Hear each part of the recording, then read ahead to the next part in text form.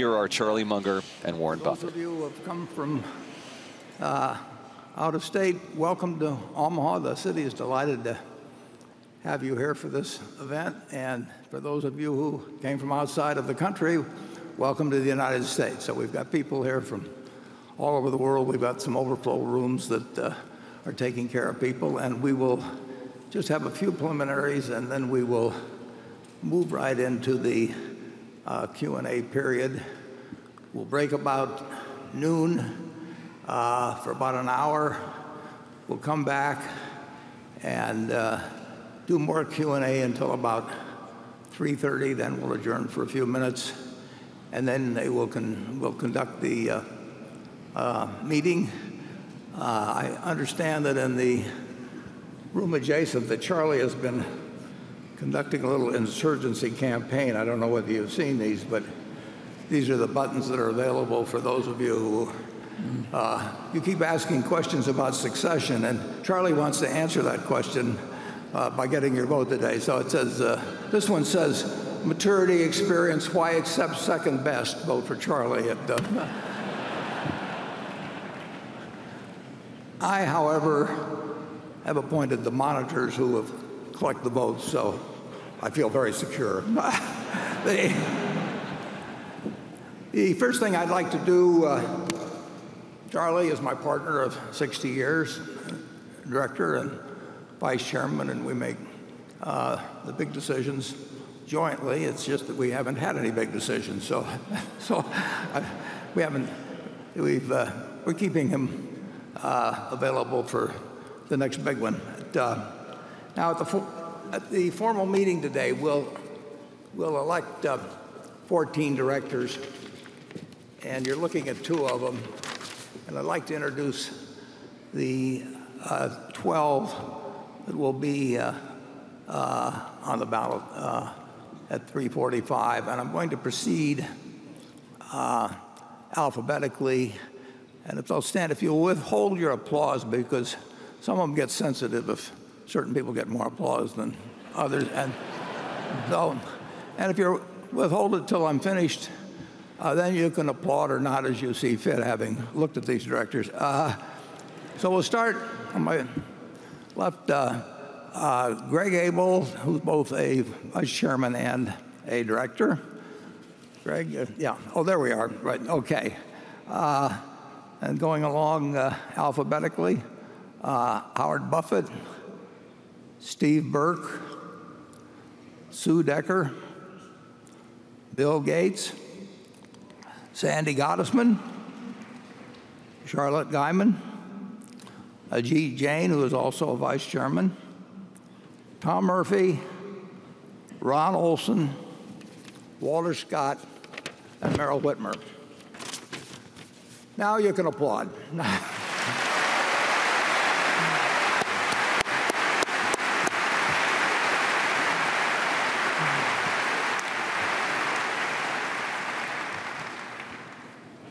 Now, this morning, we posted on our website the quarterly, the 10-Q that's required to be filed with the SEC. We published it at 7 o'clock Central Time. And we also published an accompanying press release. And if we'll put slide 1 up.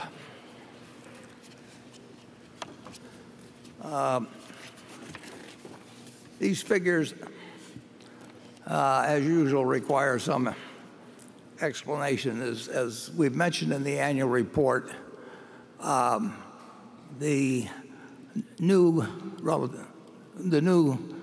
GAAP rules, generally accepted accounting principles, require that we mark our securities to market and then report any unrealized gains in our earnings. And you can see, I've warned you about the distortions from this sort of thing. And the first quarter of 2019 actually was much like the first quarter of 2018.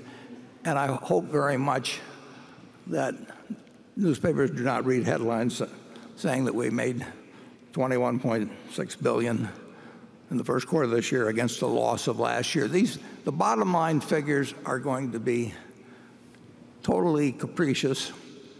And what I worry about is that not everybody studied accounting in school, or they can be very smart people, but that doesn't mean that they've spent any real time on accounting. And I really regard these bottom line figures, particularly if they're emphasized in the press, as potentially being harmful to our shareholders and really not being helpful. So I encourage you now, and I encourage all the press that's here, focus on what we call our operating earnings, which were up a bit, and forget about the capital gains or losses in any given period. Now, they're enormously important over time. We've had substantial capital gains in the future. We have substantial unrealized capital gains at the present time. We expect to have more capital gains in the future. They are an important part of Berkshire, but they have absolutely no predictive value or analytical value on a quarterly basis or an annual basis. And I just hope that nobody gets misled in some quarter when stocks are down and people said Berkshire loses money or something of the sort. It's really a shame that the rules got changed in that way, but we will report. But we will also explain, and we will do our best to have the press understand the importance of focusing on operating earnings, and that we do not attract shareholders who think that there's some enormous gain because in the first quarter the stock market was up. And there's one other footnote to these figures that I should point out. It's already been picked up by the wires from our 7 o'clock filing. We report on Kraft Heinz, of which we own about 27% or so. We report on what they call the equity method. Now, most stocks, when you get dividends, that goes into our earnings account, and their undistributed earnings don't affect us. They affect us in a real way, but they don't affect us in an accounting way. We are part of a control group at Kraft Heinz, so instead of reporting dividends, we report what they call equity earnings. Kraft Heinz has not filed their 10K for the 2018 year with the SEC, and therefore they have not released the first quarter of 2019 earnings. Now, normally we would include our percentage share of those earnings, and we've done that every quarter up till this quarter. But because we do not have those figures, we've not included anything. We received 40 cents times $130 million of dividends in the first quarter from our shares, but that reduces our carrying basis, and it is not reflected in the earnings. So that's an unusual item which we have mentioned, specifically pointed out in our press release as well as included in our own. But there is nothing in here, plus or minus, for Kraft Heinz earnings this year, whereas there was last year. And when we have the figures, obviously, we will report them. Let's see what beyond that I want to tell you.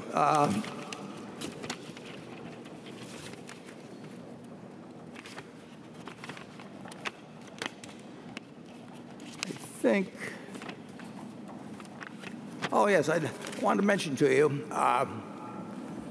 the Kiewit Company, which has been a landlord since 1962, 57 years, has owned the building in which Berkshire is headquartered. Kiewit Company is moving their headquarters, and in the process will be doing something with the building, and they very generously, as they always have been, they came and said, what kind of a lease would you like, since we're leaving, and we've always sort of worked these things out as we've gone along. And so Bruce Grubka, who runs Kiewit, said you just sort of, you name your terms and what you'd like, so no matter what happens with the building, you're all set.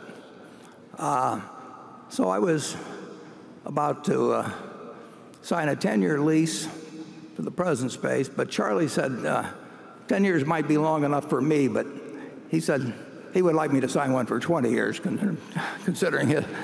And so we are entering a 20-year lease, and I confess to you that we now occupy one full floor, as we have for decades. And the new lease provides for 2 floors, so I just want you to know that your management is loosening up just a little bit.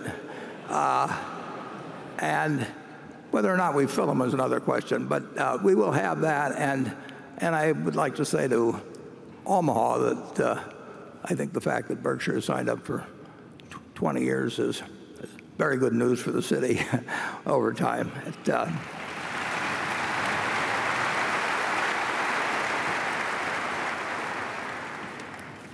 Okay, and now I would like to tell you something about the people that make all of this possible. This is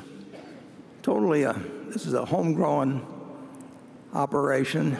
We started with a few people meeting in the lunchroom at National Indemnity many years ago, and I think we will probably set another record for attendance today. Yesterday afternoon,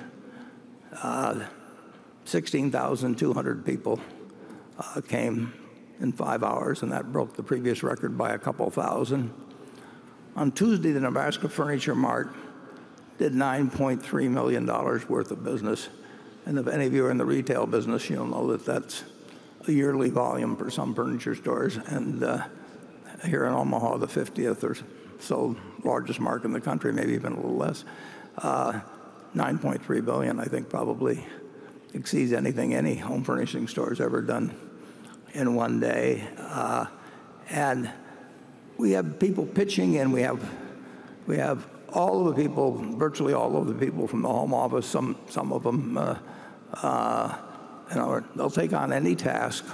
We have a bunch of people from National Indemnity, for example, that come over, and they've been some of the monitors around. And in terms of the exhibit hall, more than 600 people from our various subsidiaries give up a weekend, come to Omaha, work very hard, and tomorrow, 4 or 4:30, I should say today at 4 or 4:30, they will start packing up things and heading back home. And they come in, and I saw them all yesterday, and they were a bunch of very, very happy, smiling faces. And they don't, they work hard all year, and then they come in and help us out on this meeting. And then finally, if we could get a spotlight, I think Melissa Shapiro is someplace here. She runs the whole show. I mean, Melissa, where are you?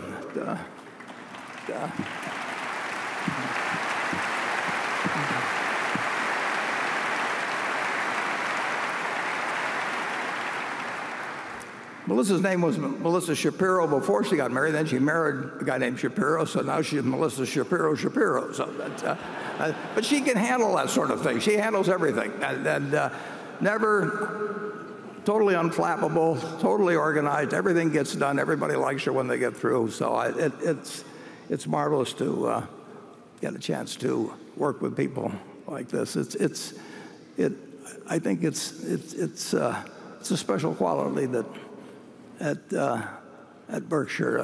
I think other people would hire some group to put on the meeting and all be very professional and all of that. But I don't think you can buy the enthusiasm and energy and help the next guy feeling that you've seen out on that exhibition floor, and you'll see as you meet people here at the hall, and as you meet the people around Omaha. They're very, very happy that you're here. And with that, I would like to start on the questions, we'll do it just as we've done it in recent years. We'll start with the press group. They've received emails from a great many people, perhaps they can tell you how many, and selected the questions they think would be most useful to the Berkshire shareholders. Yahoo is webcasting this, as they've done for several years now. They've done a terrific job for us. So this meeting is going out both in English and in Mandarin, and I hope our results translate well, or our comments translate well.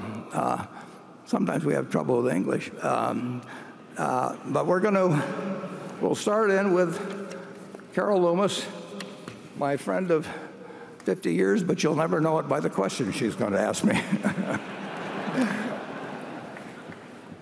going to start very briefly. This is for the benefit of people who send us questions next year.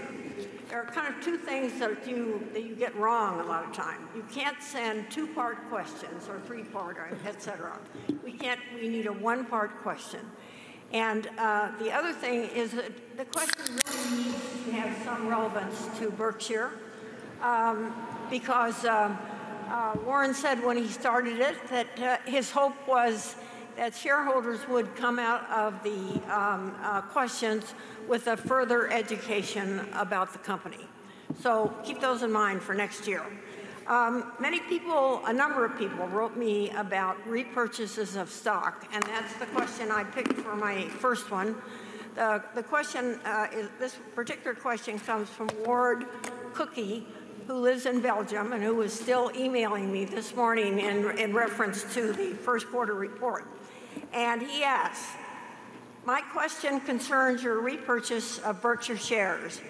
In the third quarter of last year, you spent almost $1 billion buying Berkshire B stock at an average price of $207.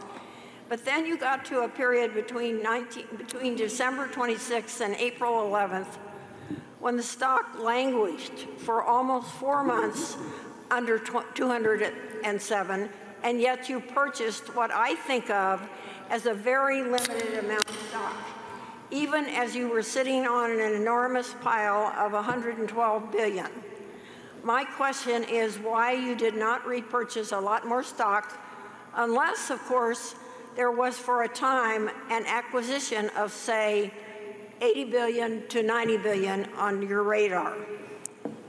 Yeah, the question, whether we had $100 billion or $200 billion would not make a difference, or $50 billion, would not make a difference in our approach to repurchase of shares. We repurchase shares. We used to have a policy of tying it to book value, but that really became obsolete. It did not. The real thing is to buy stock, repurchase shares only when you think you're doing it at a price where the remaining shareholders are worth more the moment after you repurchased it than they were the moment before. It's very much like if you were running a partnership and you had 3 partners in it and the business was worth $3 million, and one of the partners came and said, I'd like you to buy back my share of the partnership for $1 billion. I started out with millions, I'll stay with millions, for $1.1 million, and we'd say, forget it. And if he said $1 million, we'd probably say, forget it. If he said 900,000, we'd take it, because at that point, the remaining business would be worth $2.1 million, and we'd have 2 owners, and our interest in value would have gone from $1 million to $1,050,000. So it's very simple arithmetic. Most companies adopt repurchase programs, and they just say we're going to spend so much. That's like saying we're going to buy XYZ stock, and we're going to spend so much, or we're going to buy a company, and we're going to spend whatever it takes. We will buy stock when we think it is selling below a conservative estimate of its intrinsic value. Now, the intrinsic value is not a specific point. It's probably a range in my mind that might have a band maybe of 10%. Charlie would have a band in his mind, and it would probably be 10%. And ours would not be identical, but they'd be very close. And sometimes he might figure a bit higher than I do, a bit lower. But we want to be sure when we repurchase shares that those people who have not sold shares are better off than they were before we repurchased them. And it's very simple. And in the first quarter of the year, they'll find we bought something over $1 billion worth of stock. And that's nothing like my ambitions. But what that means is that we feel that we're okay buying it, but we don't salivate over buying it. We think that the shares we repurchased in the first quarter leave the shareholders better off than if we hadn't, the remaining shareholders, better off than if we hadn't bought it. But we don't think the difference is dramatic. And you could easily see periods where we would spend very substantial sums if we thought the stock was selling at, say, 25 or 30% less than it was worth, and we didn't have something else that was even better. But we have no ambition in any given quarter to spend a dime unless we think you're going to be better off for us having done so. Charlie? Well, I predict that we'll get a little more liberal in repurchasing shares.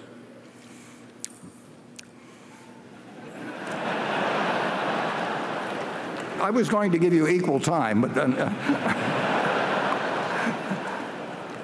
Okay, John Brandt. Hi, Warren and Charlie. Thanks for having me, as always. Every major North American railroad other than Burlington Northern has adopted at least some aspects of precision scheduled railroading, generally to good effect to their bottom line. Some believe that point-to-point scheduled service and minimal in-transit switching is good for both returns on capital and customer service.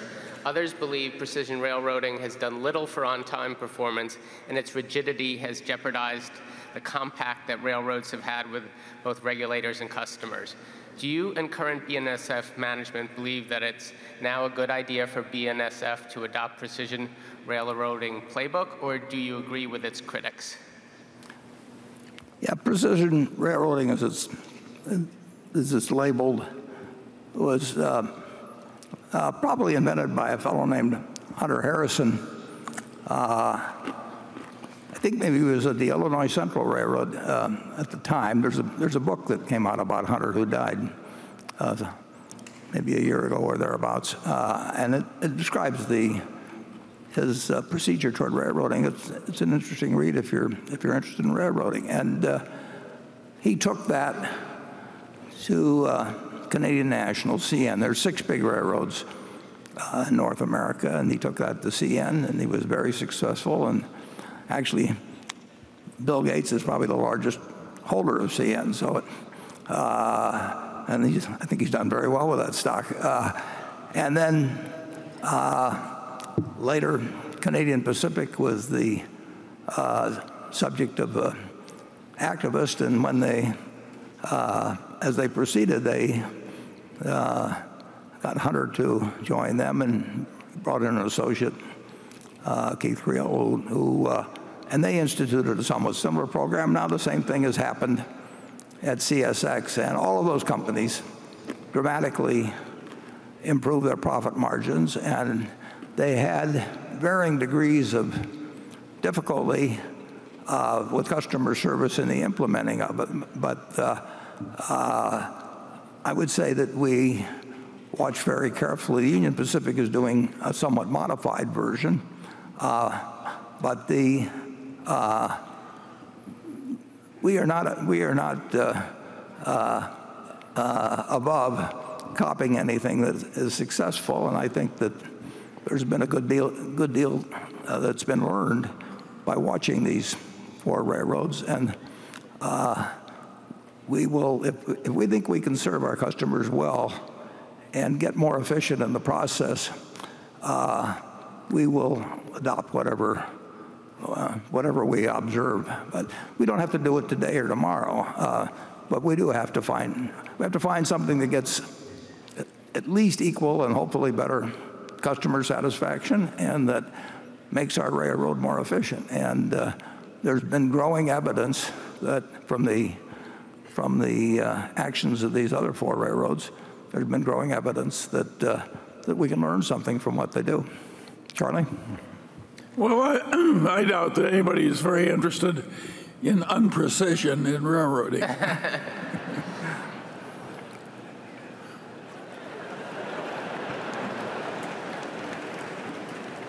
Well, Johnny, has Charlie answered your question? Yes, thank you. Okay. Station number 1 from the shareholder group up on my far right. Good morning. My name is Bill Moyer, and I'm from Vashon Island, Washington, and I'm part of a team called the Solutionary Rail Project. Interestingly, only 3.5% of the value of freight in the U.S. moves on trains. Berkshire Hathaway is incredibly well positioned with its investments in the Northern and Southern Transcon through BNSF to grab far more of that freight traffic off of the roads and get diesel out of our communities, as well as harness transmission corridors for your Berkshire renewable energy assets, for which you're obviously very proud. Would you consider meeting with us to look at a proposal for utilizing your assets and leveraging a public-private partnership to electrify your railroads and open those corridors for a renewable energy future? No, we've examined a lot of things in terms of LNG. I mean, obviously we want to become more energy efficient as well as just generally efficient. And I'm not sure about the value of freight. You mentioned 3.5%. I believe, I mean, I'm not sure what figure you're using as the denominator there, because if you look at the movement of traffic by ton miles, rails are around 40% of the U.S. We're not talking local deliveries or all kinds of things like of that, but they're 40% roughly by rail, and BNSF moves more ton miles than any other entity. We move 15% plus of all the 10 miles moved in the United States. But if you take trucking, for example, on intermodal freight, we're extremely competitive on the longer hauls, but the shorter the haul, the more likely it is that the flexibility of freight, where a truck can go any place, and we have rails. So the equation changes depending on distance hauled and other factors, but distance hauled is a huge factor. We can move a ton mile with 500. We can move 500 plus ton miles of freight for 1 gallon of diesel, and that is far more efficient than trucks. So the long haul traffic and the heavy traffic is going to go to the rails, and we try to improve our part of the equation on that all the time. But if you're going to transport something 10 or 20 or 30 miles between a shipper and a receiver, and you're not going to move that by rail. So we look at things all the time. I can assure you, Carl Ice is well, he's probably here now, and he'll be in the other room. And he's running the railroad.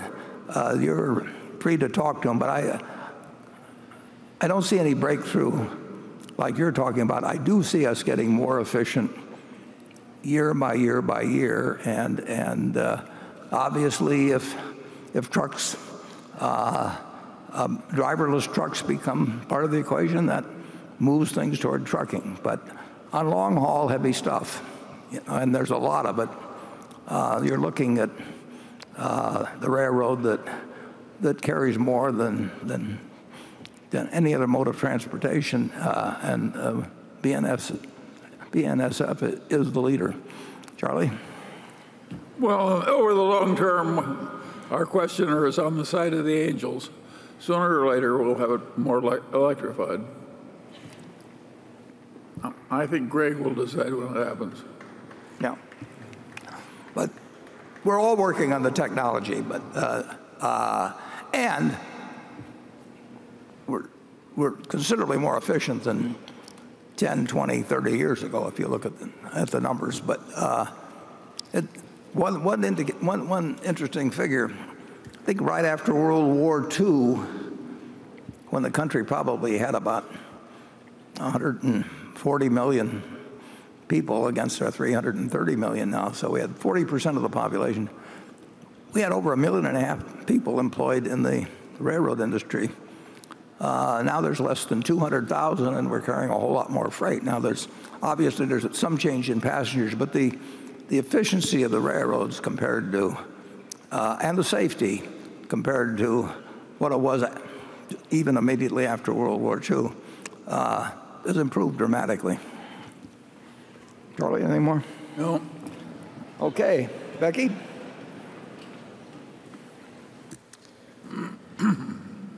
This is a question that comes from Mike Hebel. He says, the Star Performers Investment Club has 30 partners, all of whom are active or retired San Francisco police officers. Several of our members have worked in the fraud detail and have often commented after the years-long fraudulent behavior of Wells Fargo employees should have warranted jail sentences for several dozen. Yet Wells just pays civil penalties and changes management. As proud shareholders of Berkshire, we cannot understand Mr. Buffett's relative silence compared to his vigorous public pronouncement many years ago on Solomon's misbehavior. Why so quiet? Yeah, I would say this. Well, as I see it, although I have read no reports internally or anything like that, but it looks to me like Wells made some big mistakes in what they incentivize. And as Charlie says, there's nothing like incentives, but they can incentivize the wrong behavior. And I've seen that a lot of places, and that clearly existed at Wells. The interesting thing is, to the extent that they set up fake accounts, a couple million of them that had no balance in them, that could not possibly have been profitable to Wells. So you can incentivize some crazy things. The problem is, I'm sure, is that, and I don't really have any insider information on it at all, but when you find a problem, you have to do something about it. And I think that's where they probably made a mistake at Wells Fargo. They made it at Solomon. I mean, John Goodfriend would never have played around with the government. He was the CEO of Solomon in 1991. He never would have done what the bond trader did, that played around with the rules that the federal government had about government bond bidding. But when he heard about it, he didn't immediately notify the Federal Reserve. And he heard about it in late April, and May 15th, the government bond auction came along, and Paul Moser did the same thing he'd done before and gamed the auction. And at this point, John Goodfriend, the destiny of Solomon was straight downhill from that point forward, because essentially he heard about a pyromaniac, and he let him keep the box of matches. And at Wells, my understanding, there was an article in the Los Angeles Times maybe a couple of years before the whole thing was exposed, and somebody ignored that article. And Charlie has beaten me over the head all the years at Berkshire, because we have 390,000 employees, and I will guarantee you that some of them are doing things that are wrong right now. There's no way to have a city of 390,000 people and not need a policeman or a court system. And some people don't follow the rules, and you can incentivize the wrong behavior. You've got to do something about it when it happens. Wells has become, Exhibit 1 in recent years, but if you go back a few years, you can almost go down. There's quite a list of banks where people behave badly, and where they, I would not say, I don't know the specifics at Wells, but I've actually written in the annual report that they talk about moral hazard if they allow people the shareholders of Wells have paid a price. The shareholders of Citicorp paid a price. The shareholders of Goldman Sachs, the shareholders of Bank of America, they paid billions and billions of dollars, and they didn't commit the acts. And of course, nobody did go. There were no jail sentences, and that is infuriating. But the lesson that was taught was not that the government would bail you out, because the government got its money back, but the shareholders of the various banks paid many, many billions of dollars. And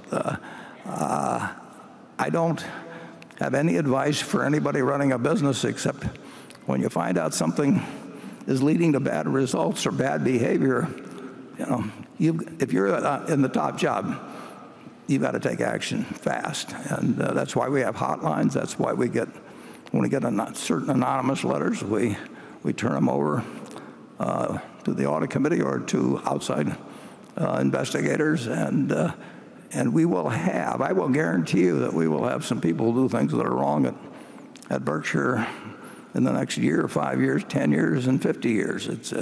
You cannot have 390,000 people. And it's the one thing that always worries me about my job, because I've got to hear about those things, and I've got to do something about them when I do hear about them. Charlie? Well, I don't think people ought to go to jail for honest errors of judgment. It's bad enough to lose your job. And I don't think that any of those top officers was deliberately malevolent in any way. We're talking about honest errors in judgment. And I don't think Tim Sloan even committed honest errors of misjudgment. I just think he was an accidental casualty that didn't deserve the trouble. Yeah, I wish this Tim Sloan was still there. Yeah, there's no evidence that he did a thing, but he stepped up to take a job that where he was going to be a piñata, basically, for all kinds of investigations, and rightfully Wells should be checked out on everything they do. All banks should. I mean, they get a government guarantee, and they receive trillions of dollars in deposits. They do that basically because of the FDIC, and if they abuse that, they should pay a price. And if anybody does anything like a Paul Moser did, for example, of Solomon, they ought to go to jail. Paul Moser only went to jail for 4 months, but if you're breaking laws, you should be prosecuted on it. If you do a lot of dumb things, I wish they wouldn't go away. The CEOs wouldn't go away so rich under those circumstances. But people will do dumb things. I actually proposed, I think it may have been in one of the annual reports even, I proposed that if a bank gets to where it needs government assistance, that basically the responsible CEO should lose his net worth and his spouse's net worth if he doesn't want the job under those circumstances. And I think that the directors, I think they should come after the directors for the last 5 years. I think I proposed of everything they've received. But it's the shareholders who pay. I mean, if we own 9% of Wells, whatever this has cost, 9% of it is being borne by us, and it's very hard to tie it directly.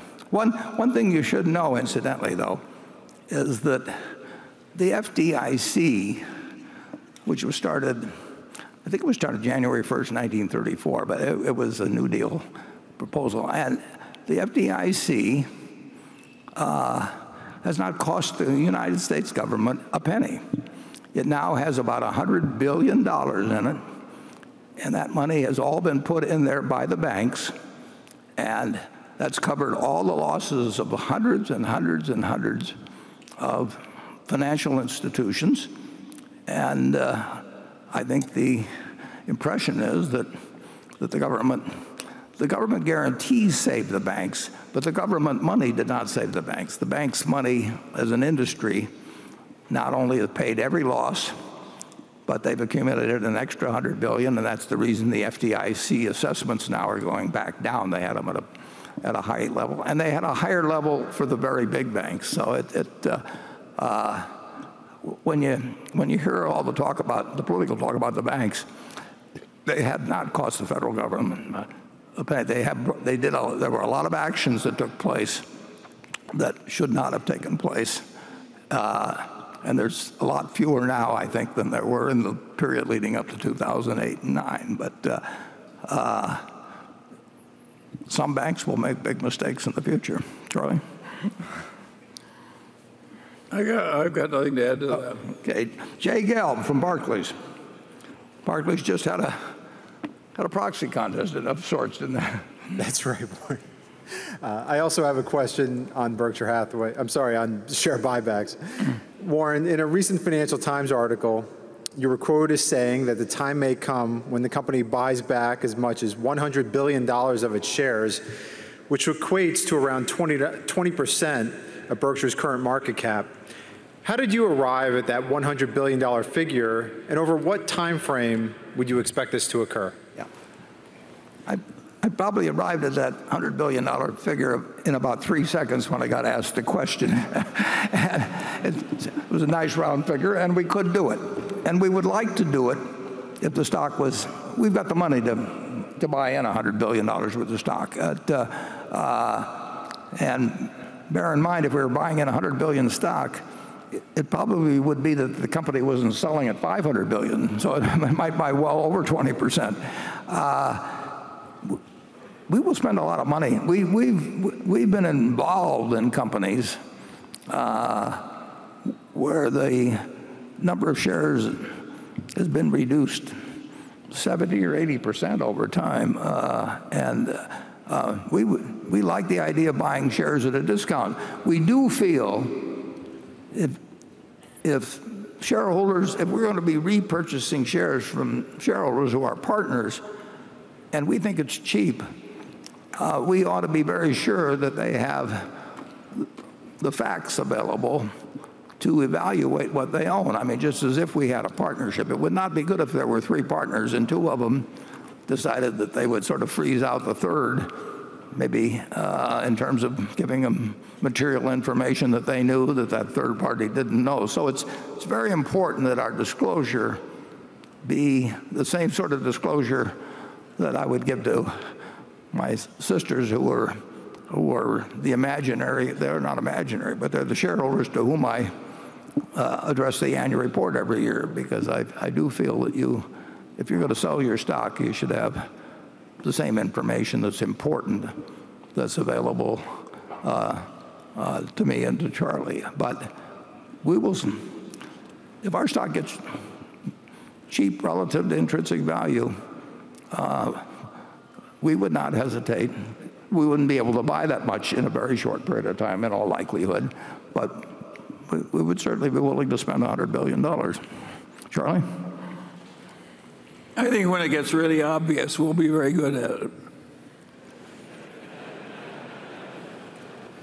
Let me get that straight. What'd you say exactly? When it gets really obvious, we'll be very good at it. Yeah. I was hoping that's what you said. Yeah, we will be good at it. But we don't have any trouble being decisive. We don't do it. We don't say yes very often.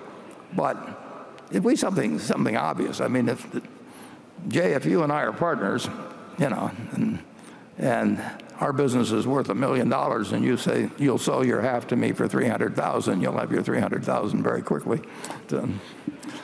Okay, station 2. Good morning. My name is Patrick Donahue from Eden Prairie, Minnesota, and I'm with my 10-year-old daughter, Brooke Donahue. Hi, Warren. Hi, Charlie. Hi. It's Brooke, is it? It is. Yeah. First, I'm a proud graduate of Creighton University, and I need to say a personal thank you for coming over the years to share your insights. And it's been a tradition since I graduated in 1999 to come to the annual meeting, and thank you for a lifetime of memories. Thank you.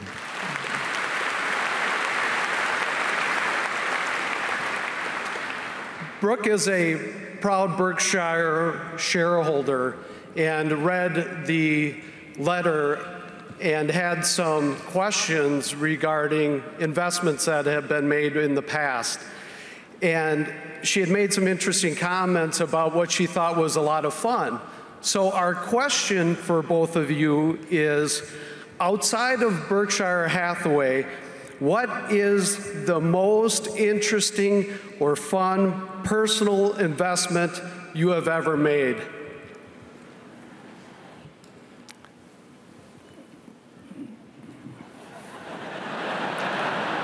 Well, they're always more fun when you make a lot of money off of them. Well, one time I bought 1 share of stock in the Atled Corp. That's spelled A-T-L-E-D. And Atled had 98 shares outstanding, and I bought 1. And not what you call a liquid security.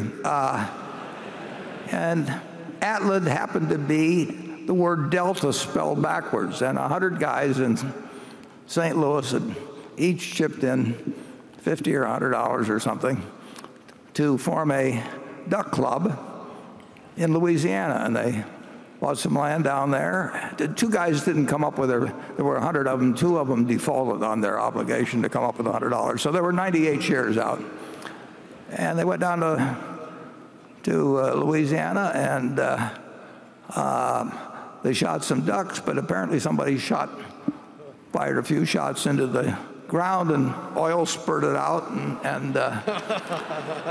and those Delta Duck Club shares, and I think the Delta Duck Club field is still producing. I bought stock in it 40 years ago for $29,200 a share, and it had that amount in cash, and it was producing a lot, and they sold it. If they kept it, that stock might have been worth $2 or $3 million a share, but they sold out to another oil company. But that was certainly. That was the most interesting thing. Actually, I didn't have any cash at the time, and I went down and borrowed the money, and I bought it from my wife, and I borrowed the money, and the loan officer said, "Would you like to borrow some money to buy a shotgun as well?" Charlie, tell them about the one you missed. Well, I have 2 investments that come to mind. When I was young and poor, I spent $1,000 once buying an oil royalty that paid me $100,000 a year for a great many years. But I only did that once in a lifetime. And on a later occasion, I bought a few shares of Elridge Oil, which went up 30 times rather quickly. But I turned down 5 times as much as I bought. It was the dumbest decision of my whole life. So if any of you have made any dumb decisions, look up here and feel good about yourselves. Yeah.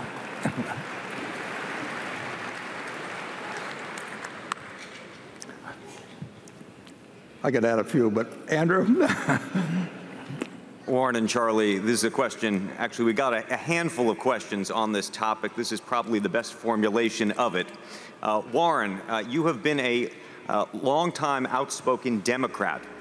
With all the talk about socialism versus capitalism taking place among Democratic presidential candidates, do you anticipate an impact on Berkshire in the form of more regulations, higher corporate taxes, or even calls for breakups among the many companies we own if they were to win?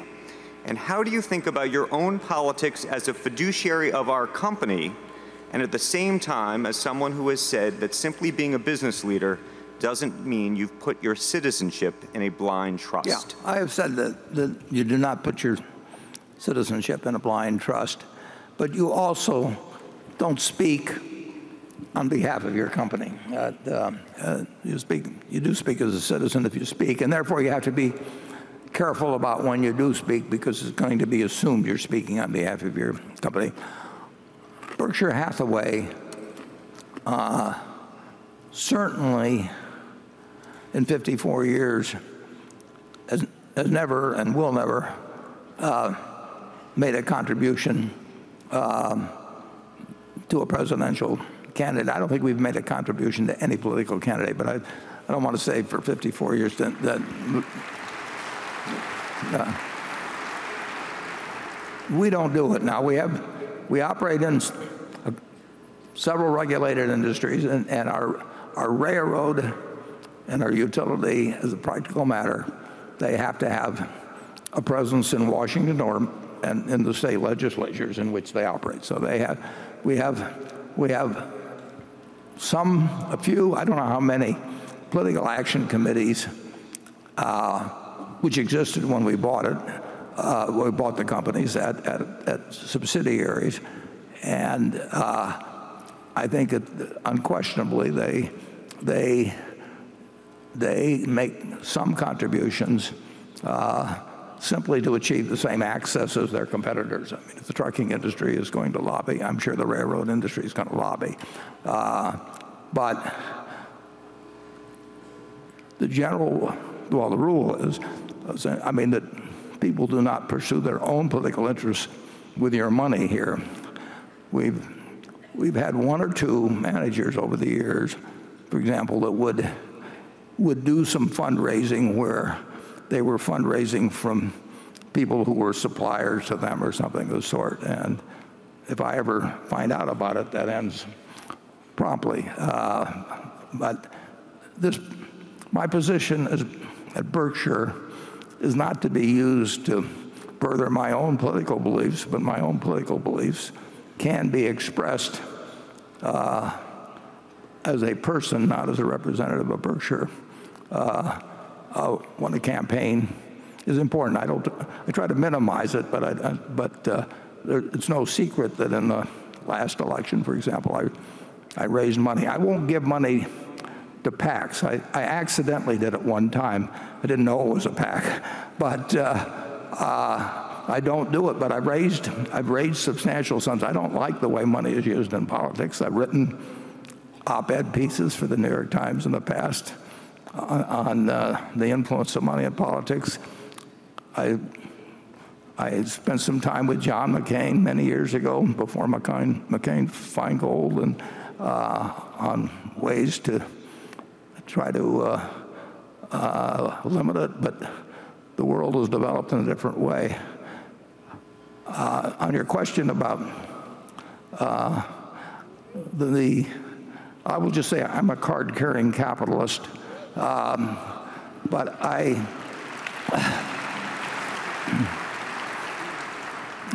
believe we wouldn't be sitting here except for the market system and the rule of law and some things that are embodied in this country. So you don't have to worry about me changing in that manner, but I also think that capitalism does involve regulation. It involves taking care of people who are left behind, particularly when the country gets enormously prosperous. But beyond that, I have no Berkshire podium for pushing anything. Charlie? Well, I think we're all in favor of some kind of a government social safety net in a country as prosperous as ours. What a lot of us don't like is the vast stupidity with which parts of that social safety net are managed by the government. It'd be much better if we could do it more wisely. But I think it also might be better if we did it more liberally. Yeah, one of the reasons we're involved in this effort, along with J.P. Morgan and Amazon, with Jamie Dimon and Jeff Bezos, on the medical question, is we do have as much money going, 3.3 or 3.4 trillion. We have as much money going to medical care as we have funding the federal government, and it's gone from 5 to 17% or 18%, while actually the amount going to the federal government has stayed about the same at 17%. So we hope there's some major improvements from the private sector, because I generally think the private sector does a better job than the public sector in most things. But I also think that if the private sector doesn't do something, you'll get a different sort of answer. And I like to think that the private sector can come up with a better answer than the public sector in that respect. But I will probably. It depends who's nominated, but I voted for plenty of Republicans over the years. I even ran for delegate to the Republican National Convention in 1960. But we are not. I don't think the country will go into socialism in 2020 or in 2040 or 2060. Yeah. Okay, Greg Warren. Warren, my first question, not surprisingly, is on share repurchases. Stock buybacks in the open market are a function of both willing buyers and sellers. With Berkshire having 2 shares of classes, you should have more flexibility when buying back stock. But given the liquidity difference that exists between the 2 share classes, with an average of 313 Class A shares exchanging hands daily the past 5 years, equivalent to around $77 million a day, and an average of 3.7 million Class B shares doing the same, equivalent to around 622 million, Berkshire is likely to have more opportunities to buy back Class B shares than Class A, which is exactly what we saw during the back half of last year and the first quarter of 2019. While it might be more ideal for Berkshire to buy back Class A shares, allowing you to retire shares with far greater voting rights, given that there's relatively little arbitrage between the 2 share classes and the number of Class B shares increase every year as you gift your Class A shares to the Bill and Melinda Gates Foundation and your children's foundations, can we assume that you're likely to be a far greater repurchaser of Class B shares going forward, especially given your recent comments to the Financial Times about preferring to have loyal individuals on your shareholder list, which a price tag of $328,000 of Class A shares seems to engender? Yeah, we will, when we're repurchasing shares, if we're purchasing substantial amounts, we're going to spend a lot more on the Class B than the Class A, just because the trading volume is considerably higher. We may, from time to time, well, we got offered a couple blocks in history, going back in history, from the Yolshi estate, and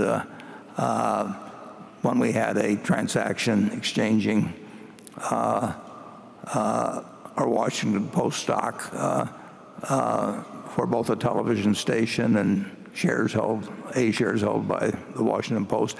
So we may see some blocks of A, we may see some blocks of B, but there's no question if we are able to spend $25, $50, or $100 billion in repurchasing shares, more of the money is almost certainly going to be spent on the B than the A. We don't. There's no master plan on that other than to buy aggressively when we like the price, and as I say, the trading volume in the B is just a lot higher than the A in dollar amounts. Charlie? I don't think we care much which class we buy. Yeah.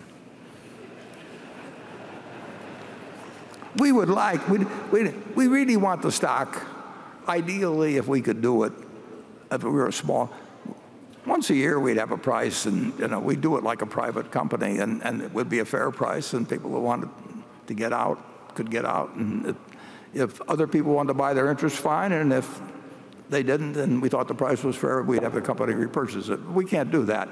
But that's, we don't want the stock to be either significantly underpriced or significantly overpriced, and we're probably unique on the overpriced part of it. But we don't want it. I do not want the stock selling at twice what it's worth, because I'm going to disappoint people. I mean, we can't make it. There's no magic formula to make a stock worth what it's selling for if it sells for way too much. We don't, from a commercial standpoint, if it's selling very cheap, we have to like it and we repurchase it. But ideally, we would hope the stock would sell in a range that more or less is its intrinsic value, business value. We have no desire to hype it in any way, and we have no desire to depress it so we can repurchase it cheap. But the nature of markets is that things get overpriced and they get underpriced, and we will, if it's underpriced, we'll take advantage of it. Okay, station 3. Hello, Charlie Munger and Warren Buffett, my idols. I'm Terry from Shanghai George PE Fund, which aim to catch the best investment opportunity in next era. So my question is, as we all know, 5G is coming. It is said that the mode of all industry will be challenged in 5G era. So what is the core competence that we should master if Berkshire Hathaway wants to catch the best investment opportunities in next era? Thank you. Well, there's no core competence at the very top of Berkshire. The subsidiaries that will be involved in developments relating to 5G or any one of all kinds of things that are going to happen in this world, the utility of LNG in the railroad, or all those kinds of questions. We have people in those businesses that know a lot more about them than we do, and we count on our managers to anticipate what is coming in their business, and sometimes they talk to us about it. But we do not run that on a centralized basis. And Charlie, do you want to have anything to add to that? Do you know anything about 5G? I don't know. Well, you probably know a lot about 5G. No, I know very little about 5G. But I do know a little about China. And we have bought things in China, and my guess is we'll buy more. Yeah. But, I mean, we basically want to have a group of managers, and we do have a group of managers who are on top of their businesses. I mean, you saw something that showed BNSF and Berkshire Hathaway Energy and Lubrizol all there. Those people know their businesses. They know what changes are likely to be ahead. Sometimes they find things that they can cooperate on between their businesses, but we don't try to run those from headquarters. And that may have certain weaknesses at certain times. I think net it's been a terrific benefit for Berkshire. Our managers, to a great degree, own their businesses, and we want them to feel a sense of ownership. We don't want them to be lost in some massive conglomerate and where they get directions from this group, which is a subgroup of that group. And I could tell you a few horror stories from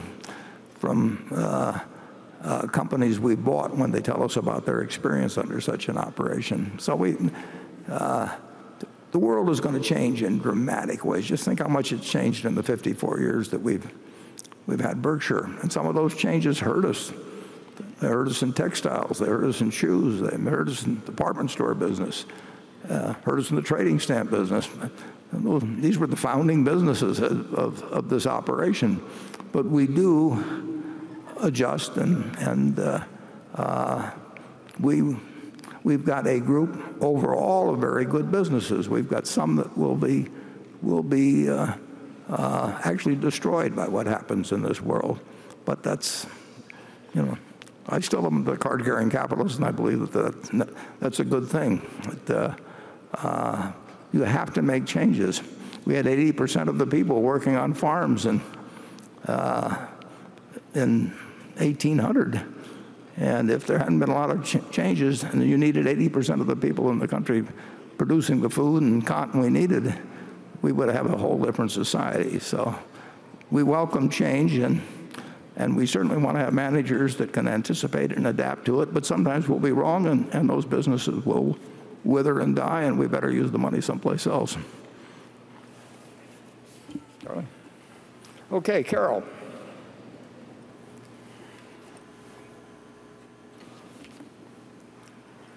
Charlie, you haven't had any peanut brittle lately. I mean, you're not.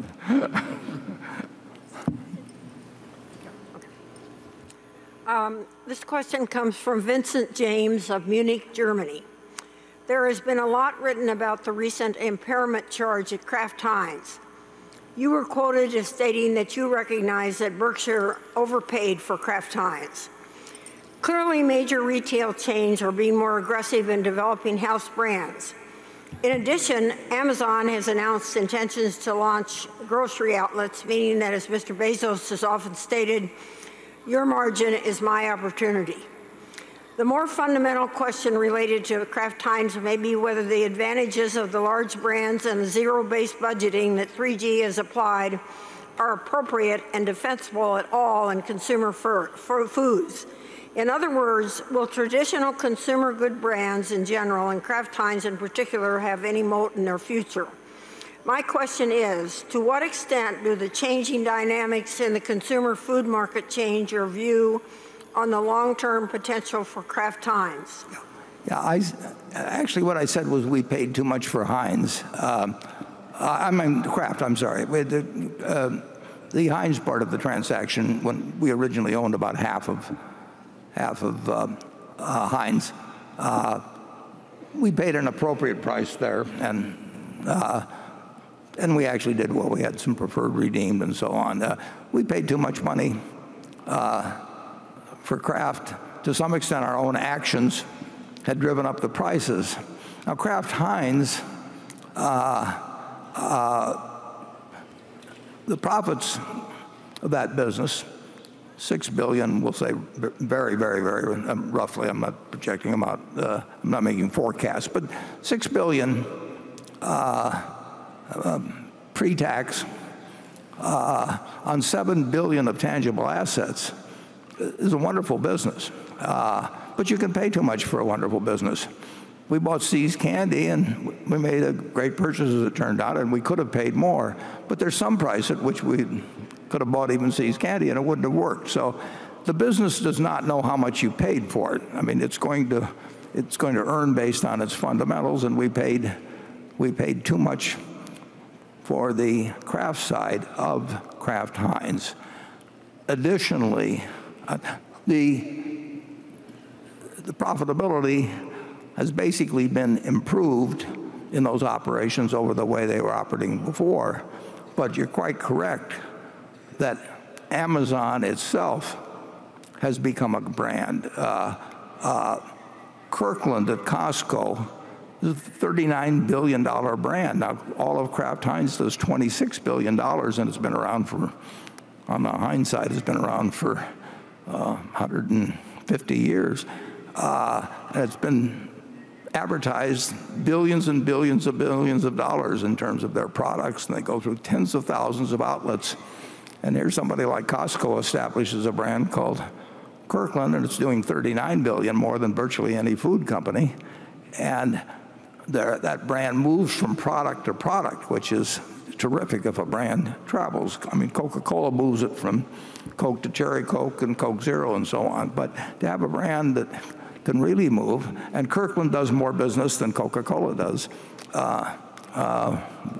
And Kirkland that operates through 775 or so stores. They call them warehouses at Costco, and Coca-Cola's through millions of distribution outlets. So brands, the retailer and the brands have always struggled as to who gets the upper hand in moving a product to the consumers. And there's no question in my mind that the position of the retailer relative to the brands, which varies enormously around the world in different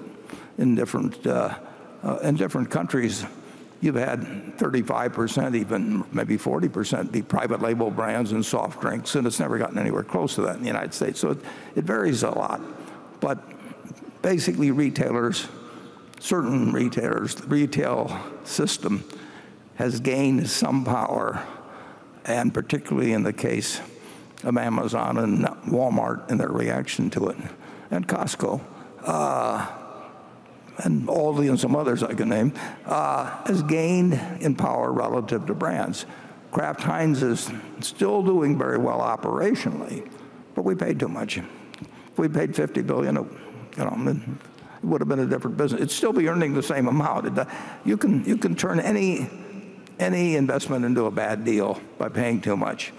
What you can't do is turn any investment into a good deal by paying little, which is sort of how I started out in this world. But the idea of buying the cigar butts that have only got that are declining or poor businesses for a bargain price is not something that we try to do anymore. We try to buy good businesses at a decent price, and we made a mistake on the craft part of Kraft Heinz. Charlie? Well, it's not a tragedy that out of two transactions, one worked wonderfully and the other didn't work so well. That happens. The reduction in costs, there can always be mistakes made when you've got places and you're reorganizing them to do more business with the same number of people. And we like buying businesses that are efficient to start with, but the management, the operations of Kraft Heinz have been improved under the present management overall. But we paid a very high price in terms of the Kraft part. We paid an appropriate price in terms of Heinz. Jonathan? Internet-based furniture retailers like Wayfair appear willing to stomach large current losses acquiring customers in the hope of converting them to loyal online shoppers. I've been wondering what this disruptive competition might do to our earnings from home furnishing retail operations like Nebraska Furniture Mart. If we have to transition to more of an online model, might we have to spend more heavily to keep shoppers without a corresponding increase in sales? The sharp decline in first quarter earnings from home furnishings suggests perhaps some widening impact from intensifying competition. Do you believe Wayfair's customers first, profits later model is unsustainable, or do you think our furniture earnings will likely be permanently lower than they were in the past? I think furniture, the jury's still out on that, whether the operations, which have grown very rapidly in size, but still are incurring losses, how they will do over time. It is true that in the present market, partly because of some successes, like most dramatically Amazon in the past, that investors are willing to look at losses as long as sales are increasing and hope that there will be better days ahead. We do a quite significant percentage of our sales online in the furniture operation. That might surprise you. We do the highest percentage in Omaha, and what's interesting is that we I won't give you the exact numbers, but it's large.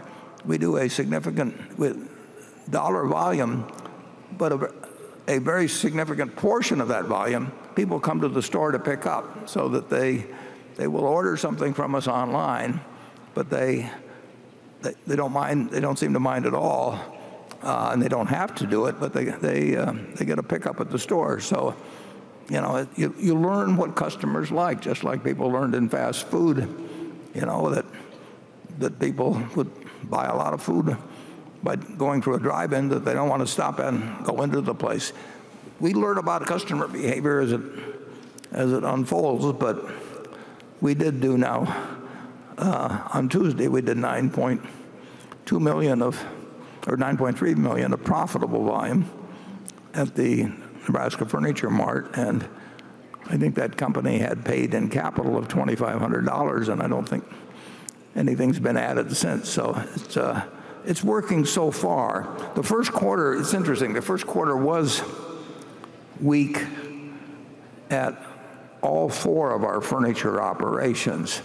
But there's certain other parts of the economy, well, just home building generally.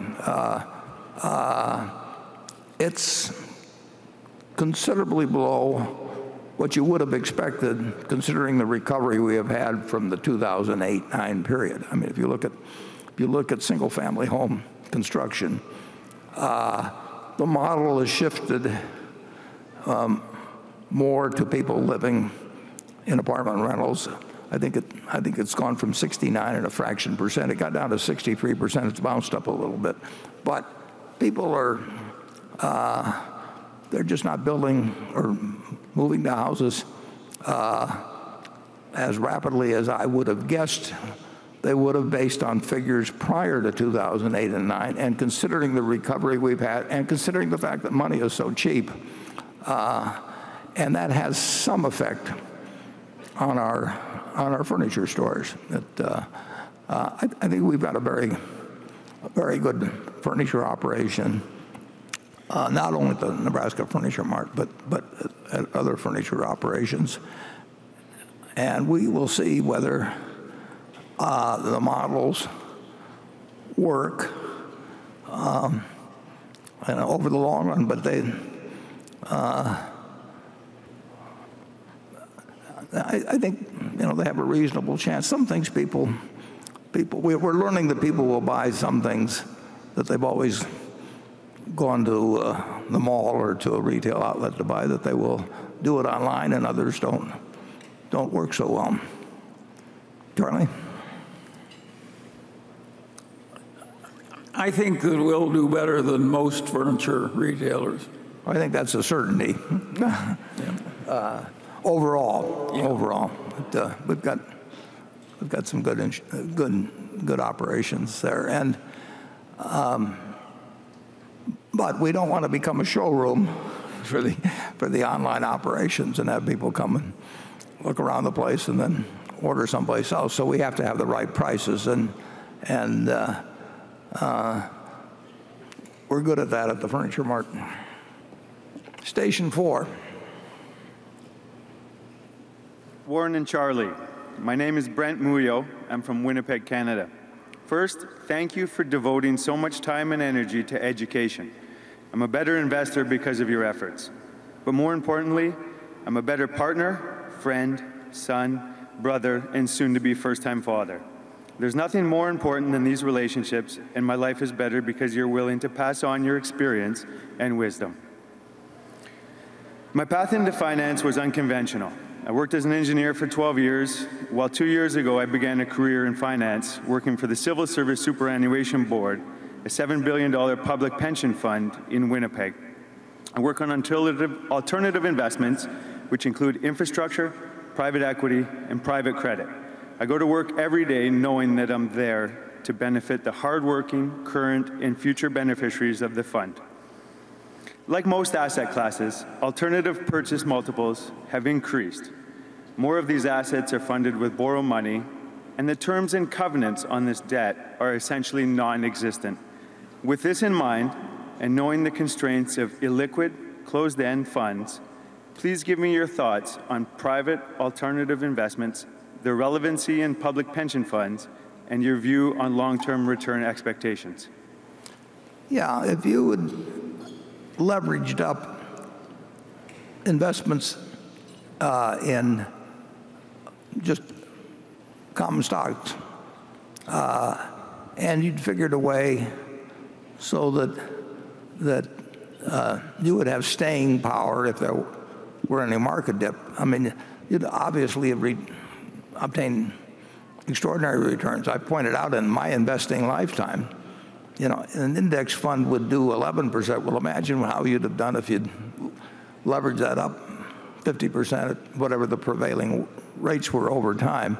So a leveraged investment in a business is going to beat an unleveraged investment in a good business a good bit of the time. But as you point out, the covenants to protect debt holders have really deteriorated in the business. And of course, you've been in an up market for businesses, and you've got a period of low interest rates. So it's been a very good time for it. My personal opinion is if you take unleveraged returns against unleveraged common stocks, I do not think what is being purchased today and marketed today would work well. But if you can borrow money, if you can buy assets that will yield 7 or 8%, and you can borrow enough money at 4 or 5%, and you don't have any covenants to meet, you're going to have some bankruptcies, but you're going to also have better results in many cases. It's not something that interests us at all. We are not going to leverage up Berkshire. If we'd leveraged up Berkshire, we'd have made a whole lot more money, obviously, over the years. But both Charlie and I probably have seen some more high IQ people, really extraordinarily high IQ people, destroyed by leverage. We saw long-term capital management where we had people who could do in their sleep math that we couldn't do, or at least I couldn't do, working full-time at it during the day. And I mean, really, really smart people working with their own money and with years and years of experience of what they were doing. And it all turned to pumpkins and mice in 1998, and actually was a source of national concern, just a few hundred people. And then we saw some of those same people, after that happened to them once, go out and do the same thing again. So it's I would not get excited about so-called alternative investments. You can get all kinds of different figures, but there's probably at least $1 trillion committed to buying, in effect, buying businesses. And if you figure they're going to leverage them,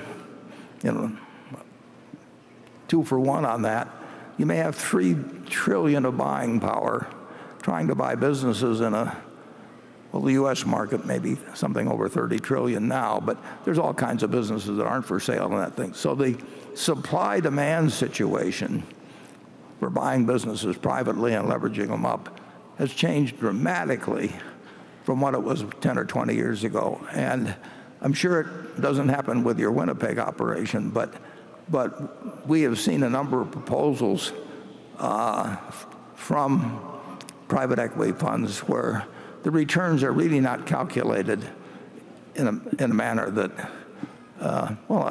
they're not calculated in a manner that I would regard as honest. And so it's not something. If I were running a pension fund, I would be very careful about what was being offered to me. If you have a choice in Wall Street between being a great analyst or being a great salesperson, the salesperson is the way to make it. If you can raise $10 billion in a fund and you get a 1.5% fee and you lock people up for 10 years, you and your children and your grandchildren will never have to do a thing if you were the dumbest investor in the world. Charlie? Well, I think what we're doing will work more safely than what he's doing, but I wish him well. Yeah, Brent, you sound like a guy that I would hope would be working for a public pension fund, because frankly, most of the institutional funds, well, we had this terrible right here in Omaha, and you can get a story of what happened with our Omaha Public Schools retirement fund, and they were doing fine, and until the manager started going in a different direction, and the trustees here, perfectly decent people, and the manager done okay to that point, and it became. They were smarter in Winnipeg than they are here. Yeah, well, that was pretty bad here. It's not a fair fight, actually, usually when a bunch of public officials are listening to people who are motivated to, who really just get paid for raising the money. Everything else is gravy after that. But if you run a fund and you get even 1%, of $1 billion, you're getting $10 million a year coming in, and if you've got the money locked up for a long time, it's a very one-sided deal. And I told the story of asking the guy one time in the past, how in the world can you, why in the world can you ask for 2 and 20 when you really haven't got any kind of evidence that you are going to do better with the money than you do in an index fund? And he said, well, that's because I can't get 3 and 30. What I don't like about a lot of the pension fund investment is I think they like it because they don't have to mark it down as much as it should be in the middle of the panics. I think that's a silly reason to buy something, because you're given leniency in marking it down. Yeah, and when you commit the money, in the case of private equity often,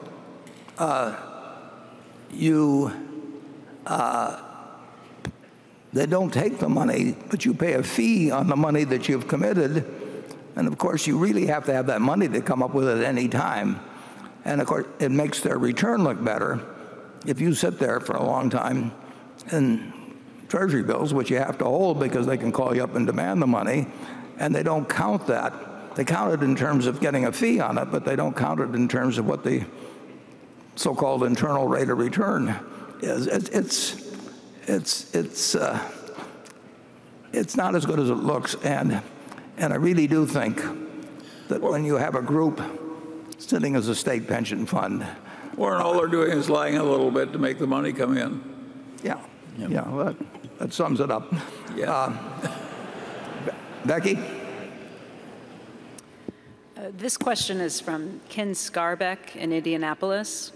He says, with the full understanding that Warren had no input on the Amazon purchase and that relative to Berkshire, it's likely a small stake, the investment still caught me off guard. I'm wondering if I should begin to think differently about Berkshire looking out, say, 20 years. Might we be seeing a shift in investment philosophy away from value investing principles that the current management has practiced for 70 years? Amazon is a great company, yet it would seem its heady shares 10 years into a bull market appear to conflict with being fearful when others are greedy. Considering this and other recent investments like StoneCo, should we be preparing for a change in the price versus value decisions that built Berkshire? Yeah, it's interesting that the term value investing came up, because I can assure you that both managers and one of them bought some Amazon stock in the last quarter, which will get reported in another week or 10 days. He is a value investor. The idea that value is somehow connected to book value or low price earnings ratios or anything, as Charlie has said, all investing is value investing. I mean, you're putting out some money now to get more later on, and you're making a calculation as to the probabilities of getting that money and when you'll get it and what interest rates will be in between, and all the same calculation goes into it, whether you're buying some bank at 70% of book value or you're buying Amazon at some very high multiple of reported earnings. Amazon, the people making the decision on Amazon are absolutely much value investors, as I was when I was looking around for all these things selling below working capital years ago. So that has not changed. The two people one of whom made the investment in Amazon, they are looking at many hundreds of securities, and they can look at more than I can because they're managing less money and their universe, possible universe, is greater. But they are looking for things that they feel they understand what will be developed by that business between now and Judgment Day in cash. And it's not sales. Current sales can make some difference. Current profit margins can make some difference. Tangible assets, excess cash, excess debt, all of those things go into making a calculation as to whether they should buy A versus B versus C.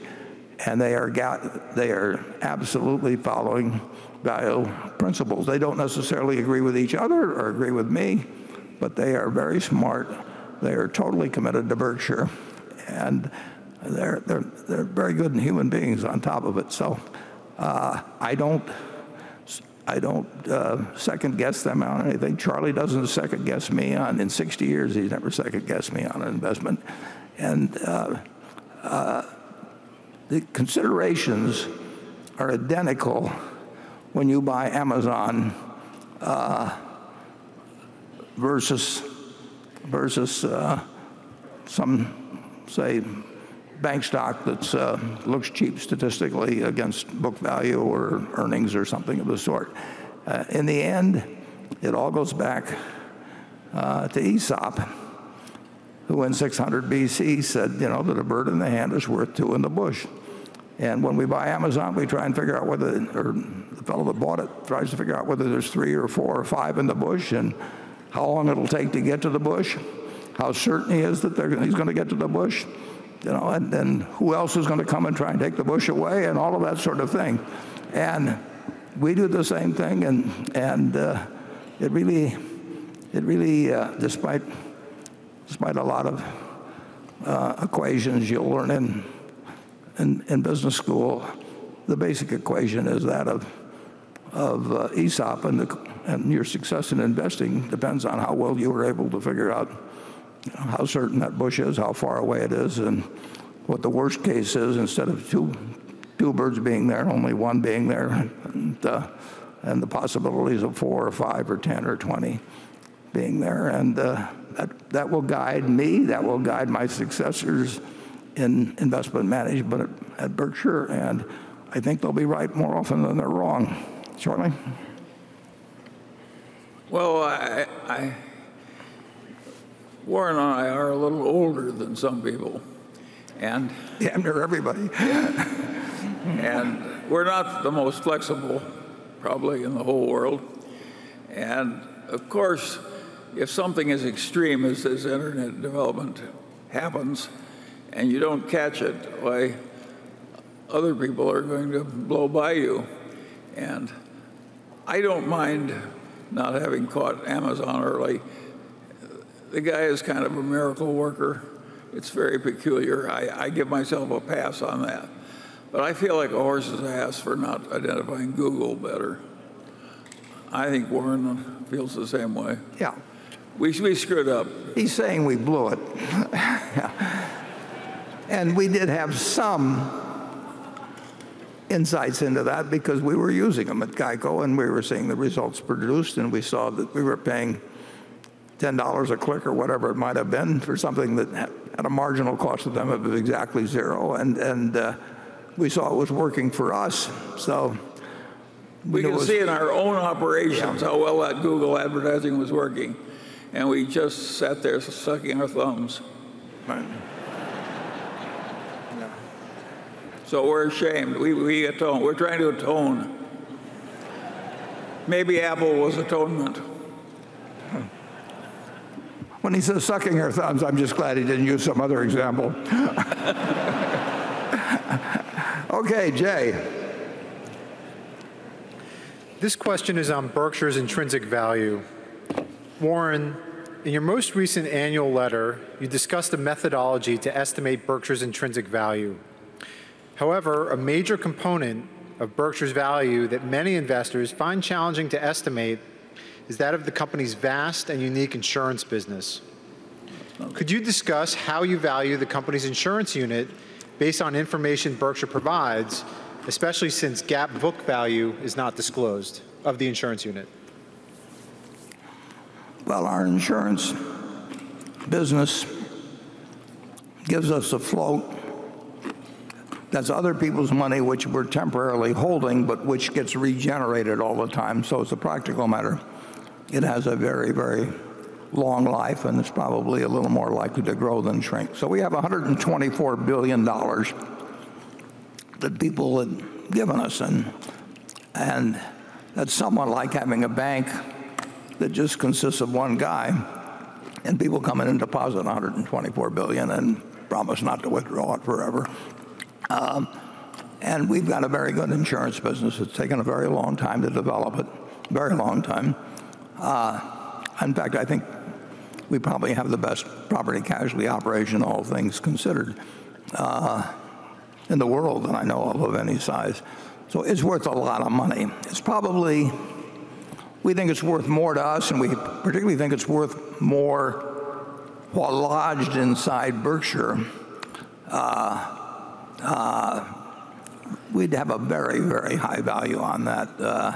I don't want to give you an exact number because I don't know the exact number, but and any number I would have given you in the past would have turned out to be wrong on the low side. We have managed to earn money on money that is given to us for nothing, and have the side earnings from underwriting, and then have these large earnings from investing. And it's an integral part of Berkshire. There's a certain irony to insurance that most people don't think about, but if you really are prepared and you have a diversified property casualty insurance business, a lot of property business in it, if you're really prepared to pay your claims under any circumstances that come along in the next 100 years, you have to have so much capital in the business that it's not a very good business. And if you really think about a worst case situation, the reinsurance, that's the insurance you buy from other people as an insurance company to protect you against extreme losses, among other things, that reinsurance probably could likely be not good at all. So even though you think you're laying off part of the risk, if you really take the worst case example as you're not laying off, you may well not be laying off the risk. And if you keep the capital required to protect against that worst case example, you'll have so much capital in the business that it isn't worthwhile. Berkshire is really the ideal form for writing the business because we have this massive amount of assets that are, in many cases, are largely uncorrelated with natural disasters, and we don't need to buy reinsurance from anybody else, and we can use the money in a more efficient way than most insurance companies. It's interesting, in the last 30 years, the three largest reinsurance companies, and I'm counting Lloyd's as one company, although it isn't. It's a group of brokers assembled and underwriters assembled at a given location. But people think of Lloyd's as a massive reinsurance market, which it is, not technically one entity. But if you take the three largest companies, and they're all in fine shape now, they're first-class operations, but all three of them came close to extinction sometime in the last 30 years, reasonably close. And we didn't really have any truly extraordinary natural catastrophes. The worst we had was Katrina, whatever it was, 2006 or thereabouts, 2005. But we didn't have any worst case situation. And all three of those companies, which everybody looks at as totally good on the asset side, if you show recoverable from them. Two of the three actually made some deals with us to help them in some way, and they're all in fine shape now. But it's really not a good business if you keep as a standalone insurer, if you keep enough capital to really be sure you can pay anything that comes along under any kind of conditions. And Berkshire can do that, and it can use the money in ways it likes to use. So it's a very valuable asset. I don't want to give you a figure on it, but we would not sell it. We certainly wouldn't want to sell it for its float value. And if that float is negative, it's shown on the balance sheet as a liability. So it's extraordinary. And it's taken a long time to build. It'd be very, very, very hard for anybody to, I don't think they could build anything like it. It just takes so long. And we continue to plow new ground. If you went in the next room, you would have seen something called 3, which is our movement toward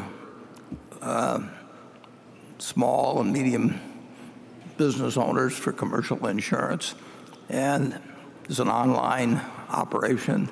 And it will take we'll do all kinds of mid-course adjusting and that sort of thing. And we're only just started up in 4 states. But we'll, 10 or 20 years from now, that will be a significant asset of Berkshire, just like GEICO is growing from $2 and a fraction billion of premium to, who knows, but well into the mid 30 billion, just with Tony Nicely. And when I said in the annual report that Tony Nicely, who's here today. Warren, is there anybody in the world who has a big casualty insurance business that you'd trade our business for theirs? No, we really, it's taken a long time, and it's taken some tremendous people. And Tony Nicely has created more than 50 billion with his associates, and he's got 39,000 of them, probably more now because he's growing this year. He's created more than $50 billion at GEICO of value for Berkshire.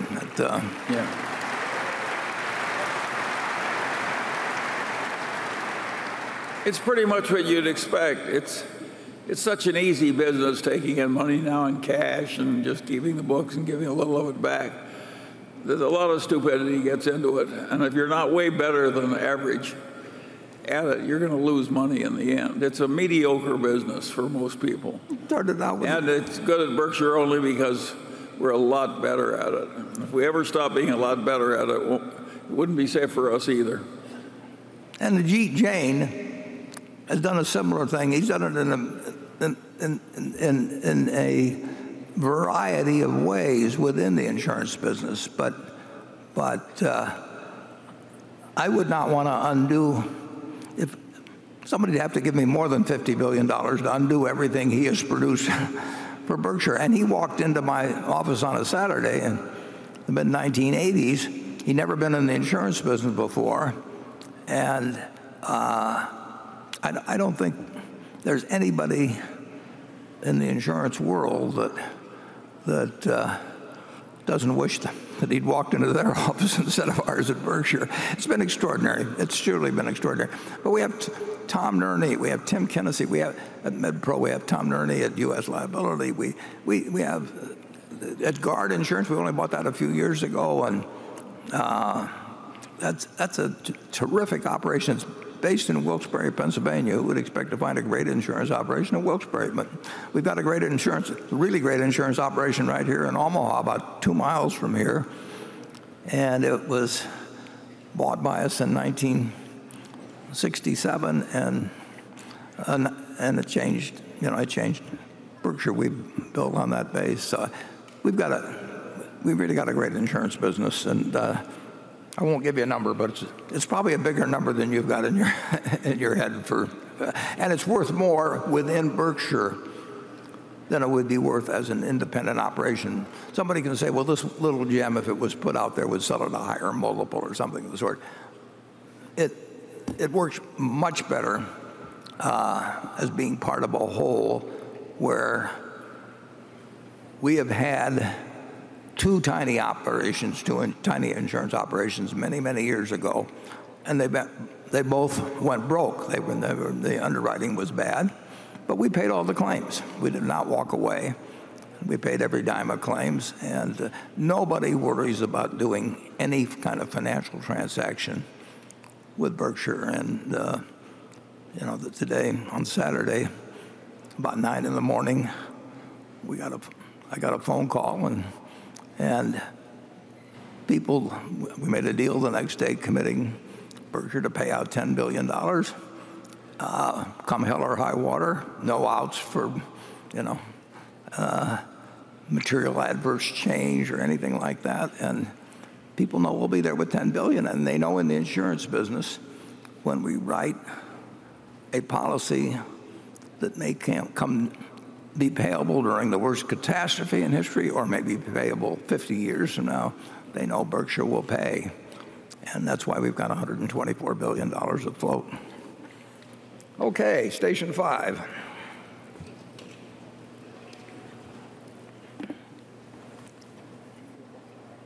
Hey, Warren and Charlie. I'm Neil Nerona. I'm 13 years old and from San Francisco. I feel like I see you in our living room a lot. My dad is constantly playing these videos of you at these meetings. And he teaches me a lot of lessons about you guys. But many of them require the delayed gratification skill.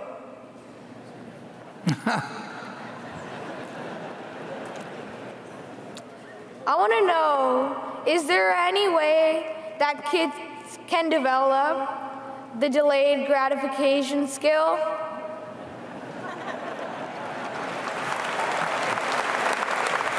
I'll take it if you want me to, Warren. Oh man, I'm shivering. I'll take that because I'm a specialist in delayed gratification. I've had a lot of time to delay it. And my answer is that they sort of come out of the womb with the delayed gratification thing, or they come out of the womb where they have to have everything right now. And I've never been able to change them at all. So we identify it, we don't train it in. Charlie's had 8 children, so he's become more and more of a believer in nature versus nurture. You'll probably find some nice old woman of about 95 out there in threadbare clothing, and she's delaying gratification right to the end and probably has 4,000 A shares. It's just these second and third generation types that are buying all the jewelry. It's interesting if you think about, we'll take it to a broader point, but if you think of a 30-year government bond paying 3%, and you allow for, as an individual, paying some taxes on the 3% you'll receive, and you'll have the Federal Reserve Board saying that their objective is to have 2% inflation, you'll really see that delayed gratification, if you own a long government bond, is that you get to go to Disneyland and ride the same number of rides 30 years from now that you would if you did it now. The low interest rates for people who invest in fixed dollar investments really mean that you really aren't going to eat steak later on if you eat hamburgers now, which is what I used to preach to my wife and children and anybody else that would listen many years ago. So I don't necessarily think that for all families in all circumstances that saving money is necessarily the best thing to do in life. I mean, if you really tell your kids they can, whatever it may be, they never go to the movies or will never go to Disneyland or something of the sort, because if I save this money 30 years from now, we'll be able to stay a week instead of 2 days. I think there's a lot to be said for doing things that that bring you and your family enjoyment rather than trying to save every dime. I advise delayed gratification is not necessarily an unqualified course of action under all circumstances. I always believed in spending 2 or 3 cents out of every dollar I earned, saving the rest. But I've always had everything I wanted. I mean, one thing you should understand, if you aren't happy having $50,000 or $100,000, you're not going to be happy if you have 50 million or 100 million. I mean, a certain amount of money does make you feel, and those feel around you feel better, just in terms of being more secure in some cases. But loads and loads of money. I've probably known as many rich people as just about anybody, and I don't think they're happier because they get super rich. I think they are happier when they don't have to worry about money. But you don't see a correlation between happiness and money beyond a certain place. So don't go overboard on delayed gratification.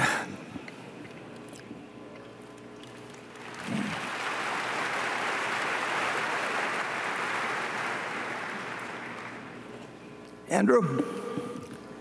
This question comes from a shareholder of yours for more than 20 years who asked to remain anonymous, but wanted me to start by saying, Warren and Charlie, I want to preface this question by saying it comes from a place of love for both of you and the beautiful painting you've drawn for us in the form of Berkshire. But now, please update us on succession planning. And as you think about succession, would you ever consider having Greg and Ajit join you on stage at future annual meetings and allow us to ask questions of them and Ted and Todd as well, so we can get a better sense of their thinking? That's probably a pretty good idea, and we've talked about it. We have Greg and Ajit here, and any questions that anybody wants to direct on them, it's very easy to move them over. So we thought about having 4 of us up here. And this format is not set in stone at all. Because I can tell you that, actually, the truth is, Charlie and I are afraid of looking bad. Those guys are better than we are. You could not have 2 better operating managers than Greg and Ajit. I mean, it's just fantastic what they accomplished. They know the business is better. They work harder by far, and you were absolutely invited to ask questions that to be directed over to them at this meeting. I don't think, this format will not be around forever, and if it's better to get them up on the stage, we'll be happy to do it. Ted and Todd, they're basically not going to answer investment questions. We regard investment decisions as proprietary, basically. They belong to Berkshire. And we are not an investment advisory organization. So that is counter to the interests of Berkshire for them to be talking about securities they own. It's a counter to the interest of Berkshire for Charlie or me to be doing it. We've done better because we don't publish every day what we're buying and selling. I mean, if somebody's working on a new product at Apple, or somebody's working on a new drug, or they're assembling property or something of the sort, they do not go out and tell everybody in the world exactly what they're doing every day. And we're trying to generate ideas and investment, and we do not believe in telling the world what we're doing every day, except to the extent that we're legally required. But it's a good idea. Charlie? Well, one of the reasons we have trouble with these questions is because Berkshire is so very peculiar. There's only one thing like it. We have a different kind of unbureaucratic way of making decisions. There aren't any people in headquarters. We don't have endless committees deliberating forever and making bad decisions. We're radically different, and it's awkward being so different. But I don't want to be like everybody else because this has worked better. So I think you're just going to have to endure us.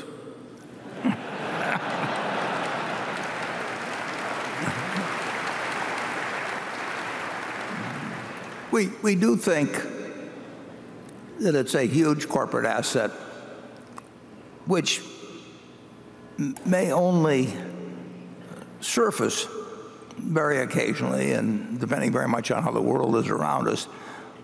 But to be the one place, I think, in the world almost where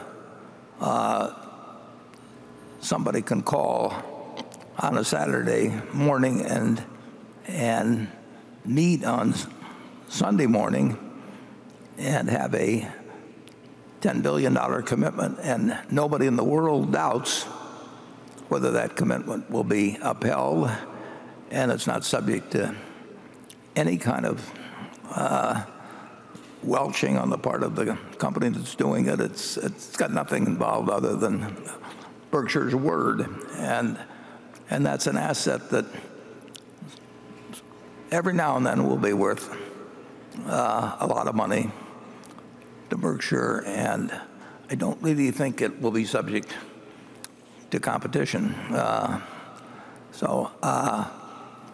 And Ted and Todd, in particular, are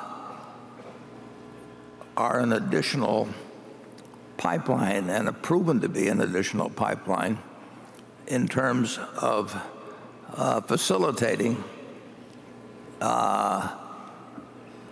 the exercise of that ability. I mean, things come in through them that for one reason or another I might not hear about otherwise. So they have expanded our universe. In the markets we've had in recent years, that hasn't been important. I can see periods where they would be enormously valuable. Just take the question that was raised by the fellow from Winnipeg about weak covenants in bonds. I mean, we could have a situation, who knows when, who knows where, or who knows whether, but we could have a situation where there could be massive defaults in the junk bond type market. We've had those a couple times and we made a fair amount of money off of them, but Ted and Todd would multiply our effectiveness in a big way if such a period comes along, or some other types of periods come along. They're very, very, very useful to Berkshire. The call happened to come in on Friday from Brian Moynihan, of CEO of Bank of America, and has done an incredible job. But we have a better chance of getting more calls and having them properly filtered and everything, appropriately filtered, the next time conditions get chaotic than we did last time, and that's important. Charlie? Well, I do think it's true that if the world goes to hell in a handbasket, that you people will be in the right company. We've got a lot of cash and we know how to behave well in a panic. And if the world doesn't go to hell, are things so bad now? And I also want to report that your vice chairman is getting new social distinction. I've been invited during this gathering to go to a happy hour put on by the Bitcoin people. And I've tried to figure out what the Bitcoin people do in their happy hour, and I finally figured it out. they celebrate the life and work of Judas Iscariot. Is your invitation still good? Well, Bitcoin, actually, on my honeymoon in 1952, my bride, 19, and I, 21, stopped in Las Vegas. We just got, my Aunt Alice gave me the car and said, have a good time, and we went west.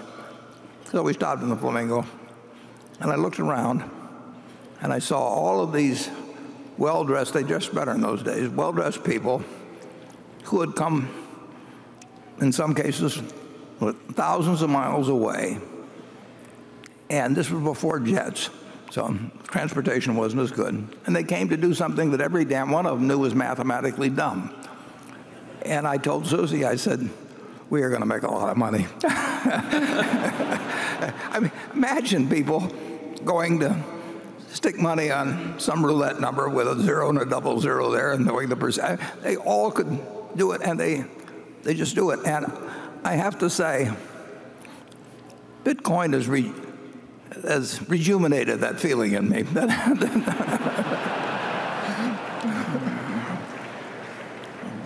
Okay, Greg?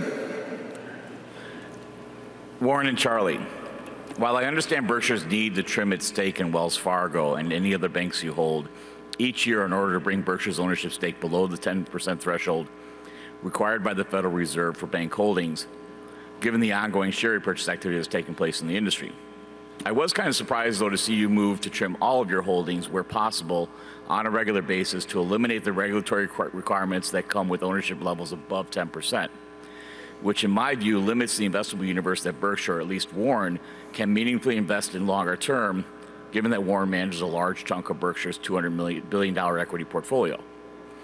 Could you elaborate more on the regulatory impact for Berkshire of holding more than 10% of any company's stock, as well as how you feel about the Fed's recent proposal to allow investors like Berkshire to own up to 25% of the shares of a bank without triggering more restrictive rules and oversight?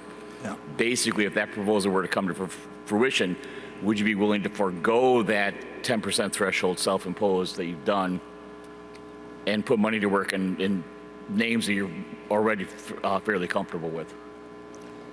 Yeah, the 10%, there's a couple of reasons. That's the right answer, yeah. Yeah. We will, there's two factors beyond, in the case of banks, there's the Federal Reserve requirement there. But many people probably might not know about this, but if you own over 10% of a security, common stock, and you sell it within 6 months at a profit, you give the money over to the company. It's a short swing profit that you give them, and you match any sale against your lowest purchase. And I think if you sell it and then buy it within 6 months, I'm not as positive about that because I haven't really read the rule for a lot of years, but I think if you sell and then buy within 6 months and the purchase is below the price at which you made the sale, you owe the money to the company. There used to be lawyers that would scan that monthly SEC report that I used to get 30 or 40 years ago. They would scan it to find people that inadvertently had broken that rule, and they would get paid a fee for recovering it for the company. So it restricts significantly your ability to reverse a position or change your mind or something of the sort. Secondly, I think you have to report within 2 or 3 business days every purchase you make once you're in that over 10% factor. So you're advertising to the world, and the world tends to follow us some. So it has a huge execution cost attached to it. Nevertheless, and those are both significant minuses, and they're both things that people generally don't think about. we did go over recently, for example, in Delta Airlines. That was actually an accident, but I don't mind the fact at all that we did. And if the Federal Reserve changes its approach, we won't have to trim down below that. We don't want to become a bank holding company, and we don't want to. We went in many years ago and got permission with Wells, but then our permission expired, and we went in again a couple of years ago, and we spent a year or so, and there were just a million questions that Wells got asked about us and so on. So it's been a deterrent. It'll be less of a deterrent in the future, but it does have those two. The short swing thing is less onerous to us than it would be to most people who buy and sell stocks, because we don't really think in terms of doing much with them. But if we didn't have all these damn rules, we would cheerfully buy more, wouldn't we? Sure. Well, anytime we buy it, we do it cheerfully. But we will. You'll probably see us at more than 10% in more things. And if the Fed should change its rules, there will be companies where we drift up over 10% simply because they're repurchasing their shares. That's been the case with Wells, and it's been the case with an airline or two in the last year or so. If we like 9.5% of a company, we'd like 15% better. And you may see us behave a little differently on that in the future. Well, one more awkward disadvantage of being extremely rich. Yeah. And it really is. I mean, yeah, and people following you. I mean, the followers problem can be a real problem. Okay, station 6. Hi, I'm Jeff Malloy from San Francisco, and this is my first shareholders meeting. Mr. Buffett and Mr. Munger, I'm 27 years old and aspire to be a great money manager like you two one day. I am considering starting my own investment fund, but I also recognize that I am young and have a lot to learn. My question to both of you is, how did you know you were ready to manage other people's money, and what general advice would you give to someone in my shoes? Thank you. Well, it's a very interesting question, because I've faced that, and I sold securities for a while, but in May of 1956, I had a number of members of my family. I'd come back from New York, and they wanted me to help them out with stocks, as I had earlier before I'd taken a job in New York. And I said I did not want to get in the stock sales business, but I wanted to. I enjoyed investing. I was glad to figure out a way to do it, which I did through a partnership form. But I would not have done that if I thought there was any chance, really, that I would lose them money. And what I was worried about was not how I would behave, but how they would behave, because I needed people who were in sync with me. So when we sat down for dinner in May of 1956 with 7 people who either were related to me or one was a roommate in college, and his mother, and I showed them the partnership agreement. I said, you don't need to read this. There's no way that I'm doing anything in the agreement that there's any way that, you don't need a lawyer to read anything of the sort. But I said, here are the ground rules as to what I think I can do and how I want to be judged. And if you're in sync with me, I want to manage your money, because then I won't worry about the fact that you will panic if the market goes down or somebody tells you something different. So we have to be on the same page. And if we're on the same page, then I'm not worried about managing your money. And if we aren't on the same page, I don't want to manage your money, because you may be disappointed when I think that things are even better to be investing and so on. So I don't think I don't think you want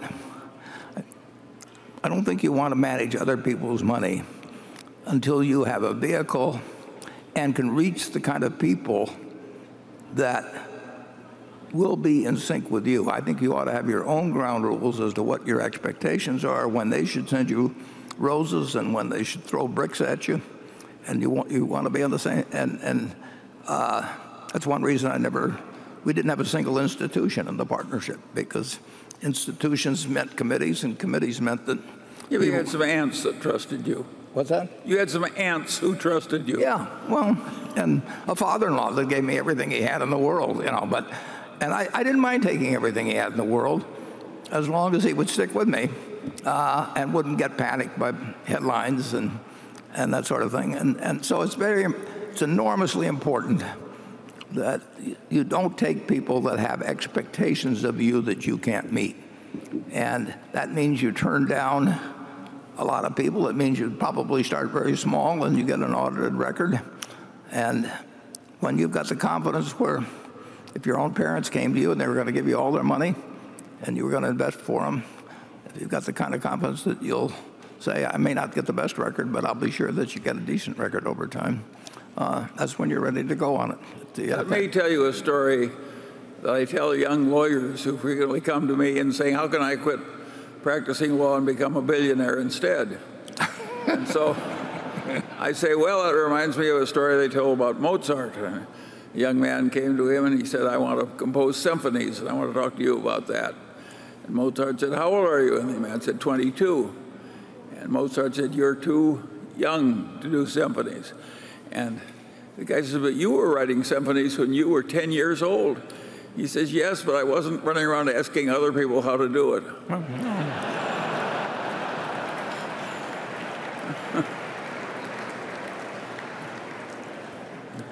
Carol, we wish you well. And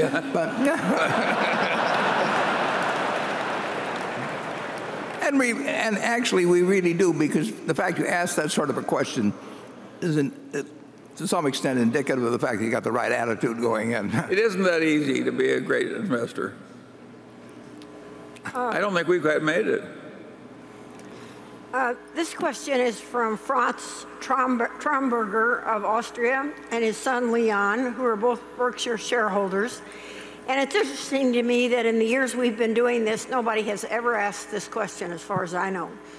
Their question is, Mr. Buffett, I believe it is correct that in its SEC filings, that is the Securities and Exchange Commission, Berkshire does not have to give information about foreign stocks it holds. Assuming we hold foreign stocks, could you please tell us what our 5 largest positions are? Another fellow wants investment information. We really aren't in the investment information business. We disclose what we have to disclose, but we could set up an investment advisory firm and probably take in a lot of money, but we haven't done it, and we aren't giving away what belongs to our shareholders for nothing. But he's correct that I'm 99% sure he's correct, and Mark Hamburg can correct me, but from our office. But we do not have to report foreign stocks, and we do have. In certain important countries, there's lower thresholds at which we have to report our holdings as a percentage of the company's stock outstanding. There's lower thresholds than there are in the United States. So in a sense, in certain stocks, I think when we bought Munich Re stock or bought Tesco stock, or there's certain stocks we've had to report at before we would have had to report in the United States. But we will never unnecessarily advise if we plan to buy some land someplace, if we plan to develop a business. We are not about giving business information that's proprietary to Berkshire. We don't give it unless we're required by law. And he is correct that I'm virtually certain that we do not have to report our foreign stocks to on the SEC filings. And he'll have to find his own holdings in Austria. I think his Mozart story may have encouraged that particular question from Austria, what stocks we're going to own in Austria. Okay, Charlie, do you have any comments on that? No, I didn't think you would. Johnny? Precision Castparts' pre-tax profit margins, while perfectly fine relative to American industry as a whole, continue to be almost 10 percentage points below where they were in the years preceding the acquisition, and I'm guessing they're lower than contemplated when the purchase price was determined. The annual report hints that unplanned shutdowns, the learning curve on new plane models, and a shift of oil and gas capacity to aerospace might all be temporarily depressing margins, but it's unclear what a reasonable long-term margin expectation is for this unit. Now, I know you won't want to issue a specific margin target or forecast, but I do have a question that I hope you can answer. Is the downward trend in earnings since 2015 mostly due to these transitory items, or have the competitive structure of the industry and Precision's relationship with its customers changed to the point that meaningful increases from current margin levels are probably unlikely? Yeah, your prelude is quite correct. I mean, they are below what we projected a few years ago, and my expectation, but I would have told you this a year ago, and they have improved somewhat. My expectation is, based on the contracts we have and the fact that the initial years in anything in the aircraft industry, for example, tend to be less profitable as you go further down the learning curve and the volume curve. Tend to be lower in the near term. My expectation is that the earnings of Precision will improve fairly significantly. And I think I mentioned maybe to you last year, in those earnings, there is about $400 million a year of purchase amortization, which are economic earnings in my viewpoint. But even including that $400 million a year, which they would be reporting if they were independent, and we don't report because we bought them and there's a purchase amortization charge. Even without that, they are below what I would anticipate by a fair margin within a year or two. That's the present expectation on my part. Charlie? No, I don't have any. Yeah. You'll have that question for me next year. Yeah, and I think I'll be giving you a different answer. Okay, station 7. Good morning, Mr. Buffett, Mr. Munger. My name is JC. I am 11 years old and I come from China. This is my second year at the meeting. Mr. Munger, it's great to see you again after the Daily Journal meeting in February. Mr. Buffett, you mentioned that the older you get, the more you understood about human nature. Could you elaborate more about what you've learned? And how can the differences of human nature help you make a better investment? I would also like Mr. Munger to comment on that, please. Yeah. Thank you very much.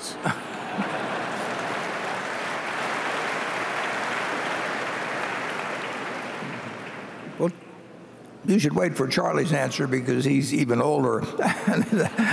He can tell you more about being old than I can even. It's absolutely true that virtually any yardstick you use, I'm going downhill. And if I would take a SAT test now and you could compare it to a score of when I was in my early 20s, I think it'd be quite embarrassing. And it's certainly, Charlie and I can give you a lot of examples, and there's others we won't tell you, about how things decline as you get older.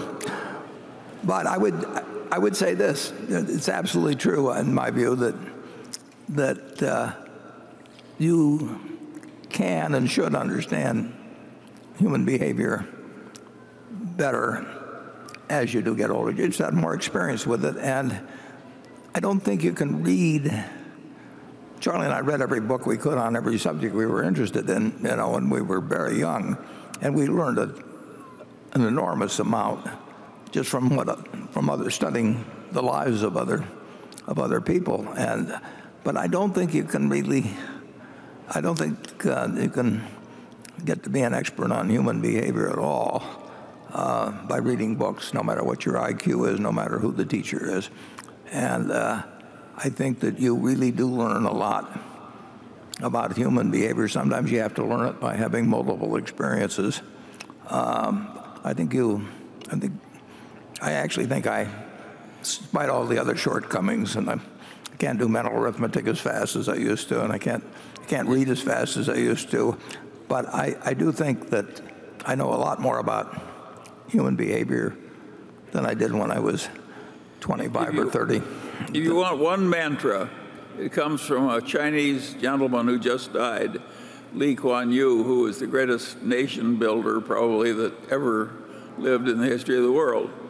And he said one thing over and over and over again all his life: figure out what works and do it. You just go at life with that simple philosophy from your own national group, you will find it works wonderfully well. Figure out what works and do it. And figuring out what works means figuring out how other people behave. Of course. And Charlie and I have seen the extremes in human behavior, and in so many unexpected ways. And now we get it every night. Yeah. Extremes of human behavior. Yeah. All you got to do is turn on the television. Yeah. I'm glad to use that example. Okay, Becky. Warren, you mentioned in response to an earlier question that Ajit and Greg are both here to answer questions, and so I thought I'd ask this question that comes from Will in Seattle. He says his question is for Mr. Ajit Jain and Mr. Warren Buffett. You have said that you communicate regularly about unconventional insurance contracts that expose the company to extremely unlikely but highly costly events.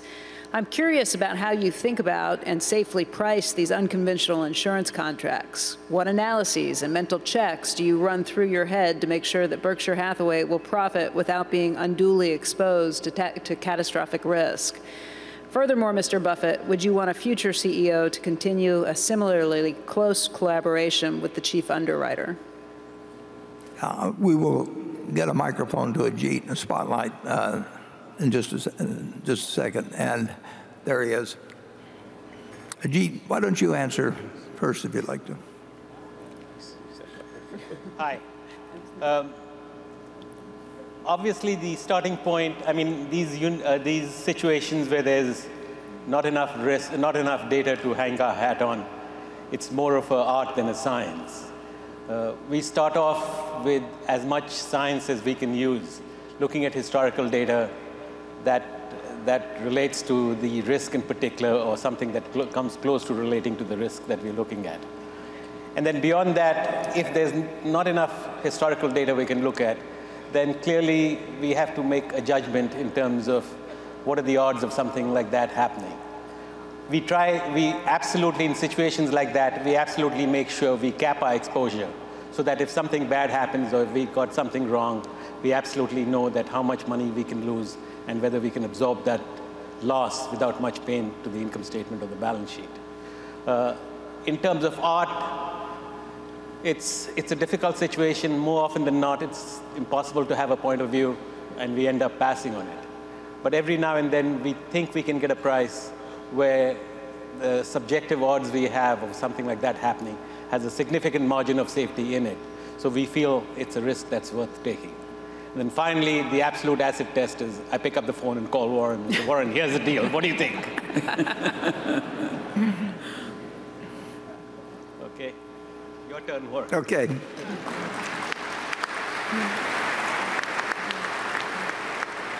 It's not easy, and you wouldn't want just anybody doing it for you. No. In fact, the only one I would want doing it for us on the kind of things we have sometimes received is Ajit. I mean, it's that simple. There isn't anybody anybody like him. And as Ajit said, we'll look at a worst case, but we are willing, if we like the odds, and like you say, there's no way to look these up. We can tell you how many, or how many 6.0 or greater earthquakes have happened in the last 100 years in Alaska or California or so on. And there's a lot of things you can look up figures on. Now, sometimes those are useful and sometimes they aren't, but there's a lot where you can get a lot of data. And then there's others that, well, after 9/11, was that going to be the first of several other attacks that were going to happen very quickly? There were planes flying that couldn't land in Hong Kong, as I remember. I think it was Cathay Pacific. Couldn't land in Hong Kong the following Monday unless they had a big liability coverage placed with somebody. I mean, the world had to go on. The people that held mortgages on the Sears Tower and all of a sudden wanted a coverage, or I think that actually was one, but they were just pouring in people that hadn't been worried about something a week earlier, and now they were worried about things involving huge sums. And there were really only a couple people in the world that would even listen and had the capacity to take on a lot of the deals we were proposed. And there's no book to look up. So there's a big element of judgment. Ajit and I mean, Ajit's 100 times better at this than I am, but we do tend to think alike on this sort of thing. You don't want to think too much alike, but we think alike. I've got a willingness to lose a lot of money, and virtually every insurance company, if they get up to higher limits, they've got treaties in place, and they can only take this much, and so the world was paralyzed on that. We don't get those now, obviously, but we do occasionally get inquiries about doing things that really nobody else in the world can do. It's a little like our investment situation, only transferred over to insurance. We don't build the business around it, but we are ready when the time comes. And Ajit is an asset that no other company in the world has, and we work him, and we actually enjoy a lot talking to each other about these kind of risks, because he'll ask me to think about what the price should be, and he'll think about. We don't tell each other ahead of time, and then I'll name it, and then he'll say, "Have you lost your mind, Warren?" And then he'll point something out to me that I've overlooked, and it's a lot of fun, and it's made us a lot of money. And the shareholders of Berkshire Hathaway are extraordinarily. You can't hire people like Ajit. I mean, you get them once in a lifetime. Charlie? I don't think we helped him very much. It's really difficult.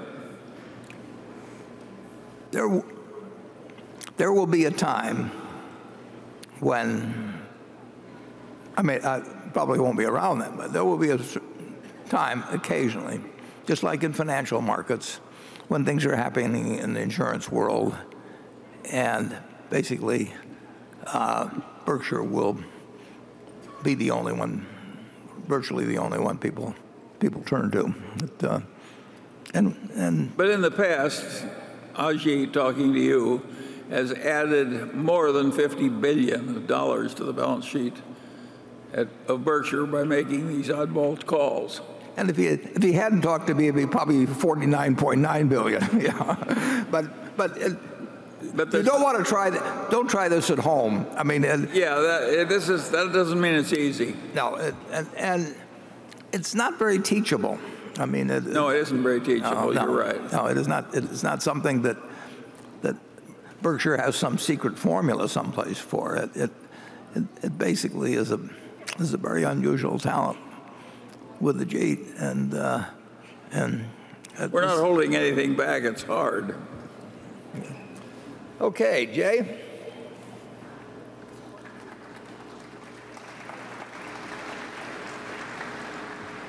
This question is on Berkshire's relationship with 3G Capital. Kraft Heinz's recent challenges have raised questions about whether Berkshire's partnership with 3G has become a weakness for Berkshire. Warren, what are your thoughts on this? And would Berkshire be open to partnering again with 3G in a major acquisition? Yeah, they are our partners, and we joined them at a one-page agreement, which I haven't even actually ever reread. I mean, it's a Georgie Paulo is a good friend of mine. I think he's a marvelous human being, and I'm pleased we made that. We are partners.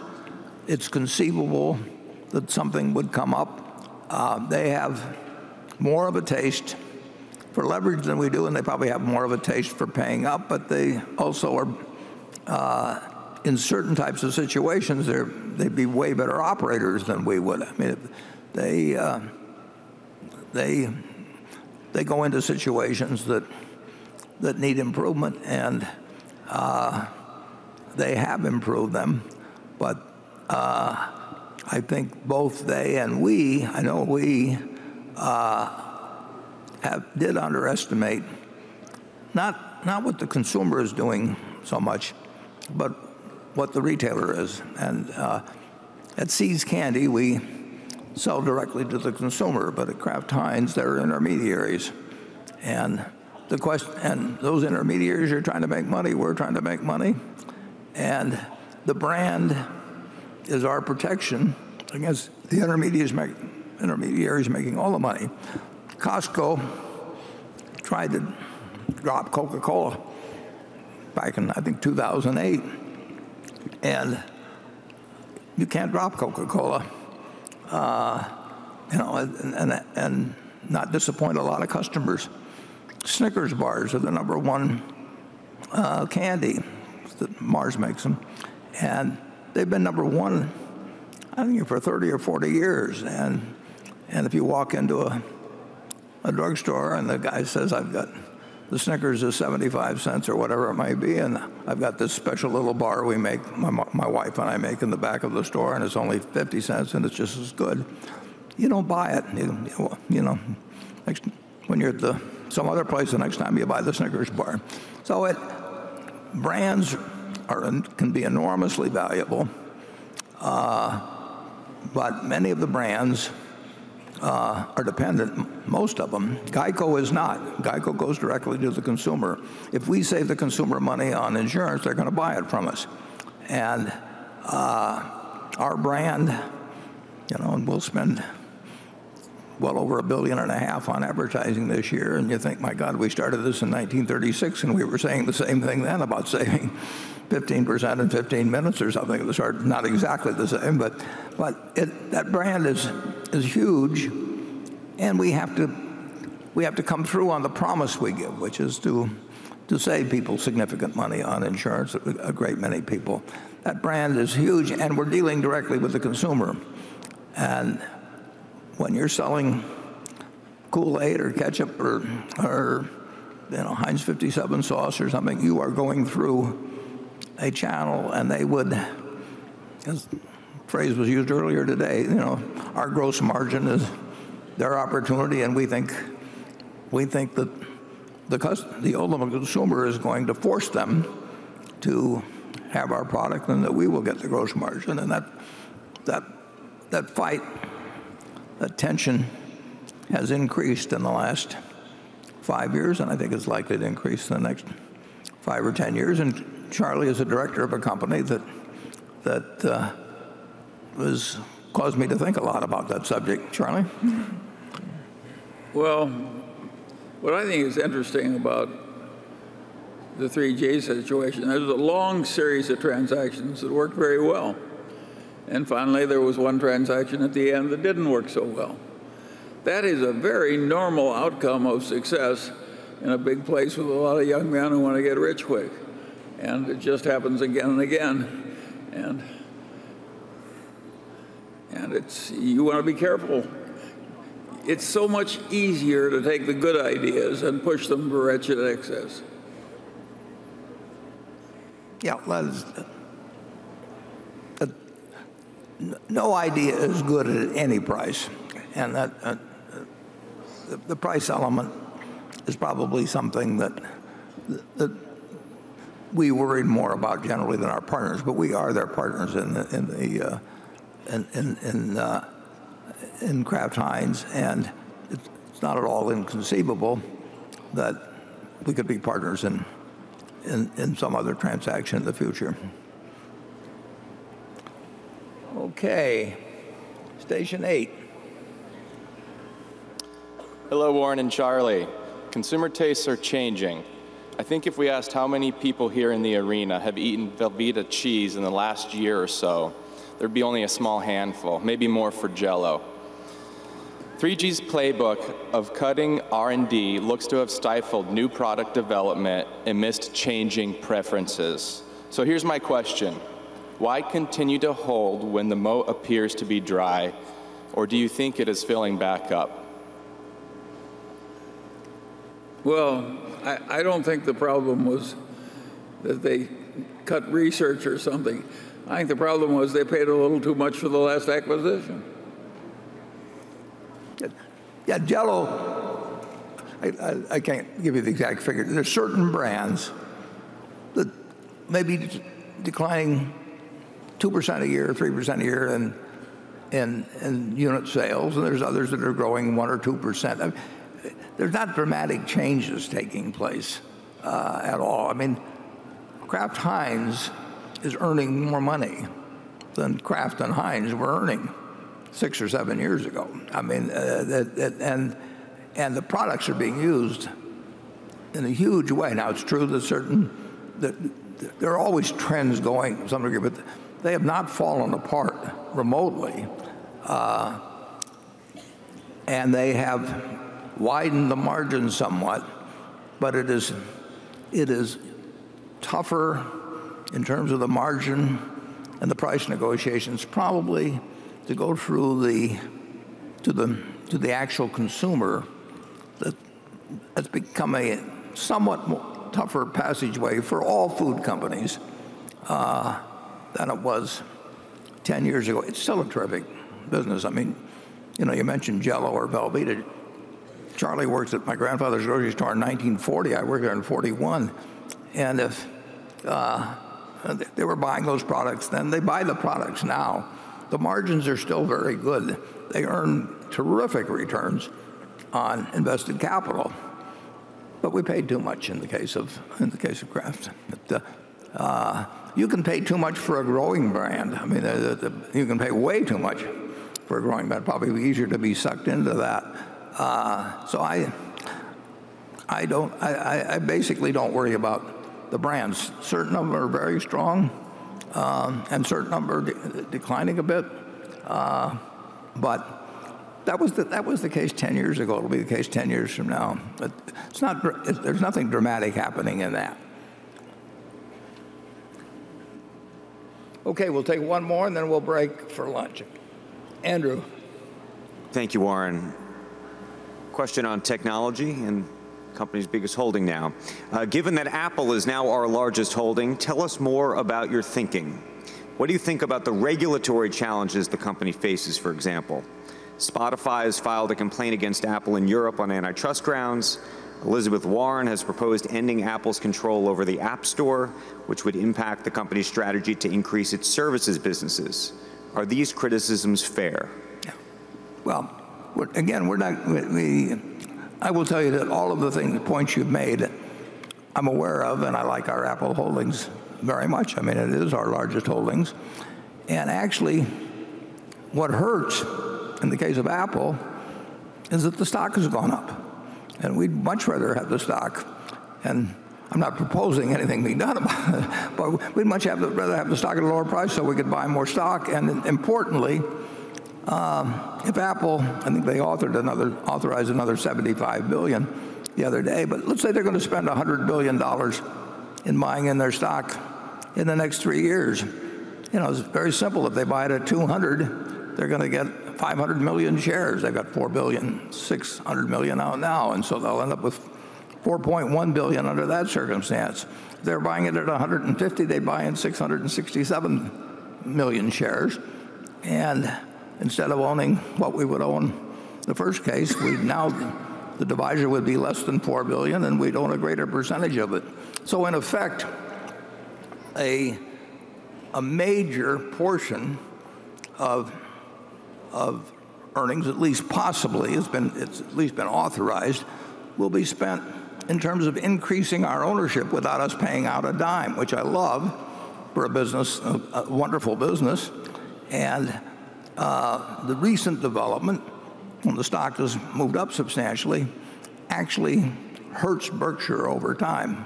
We'll still do, in my opinion, we'll do fine, but we're not going to get into, we're not going to dissect our expectations about Apple, for people who may be buying it against us tomorrow or something. We don't give away investment advice on that for nothing. But we have all the things you've mentioned. Obviously, we know about. We know some. We've got a whole bunch of other variables that we crank into it, and we like the fact that it's our largest holding. Charlie? Well, in my family, the people who have Apple phones, it's the last thing they'll give up.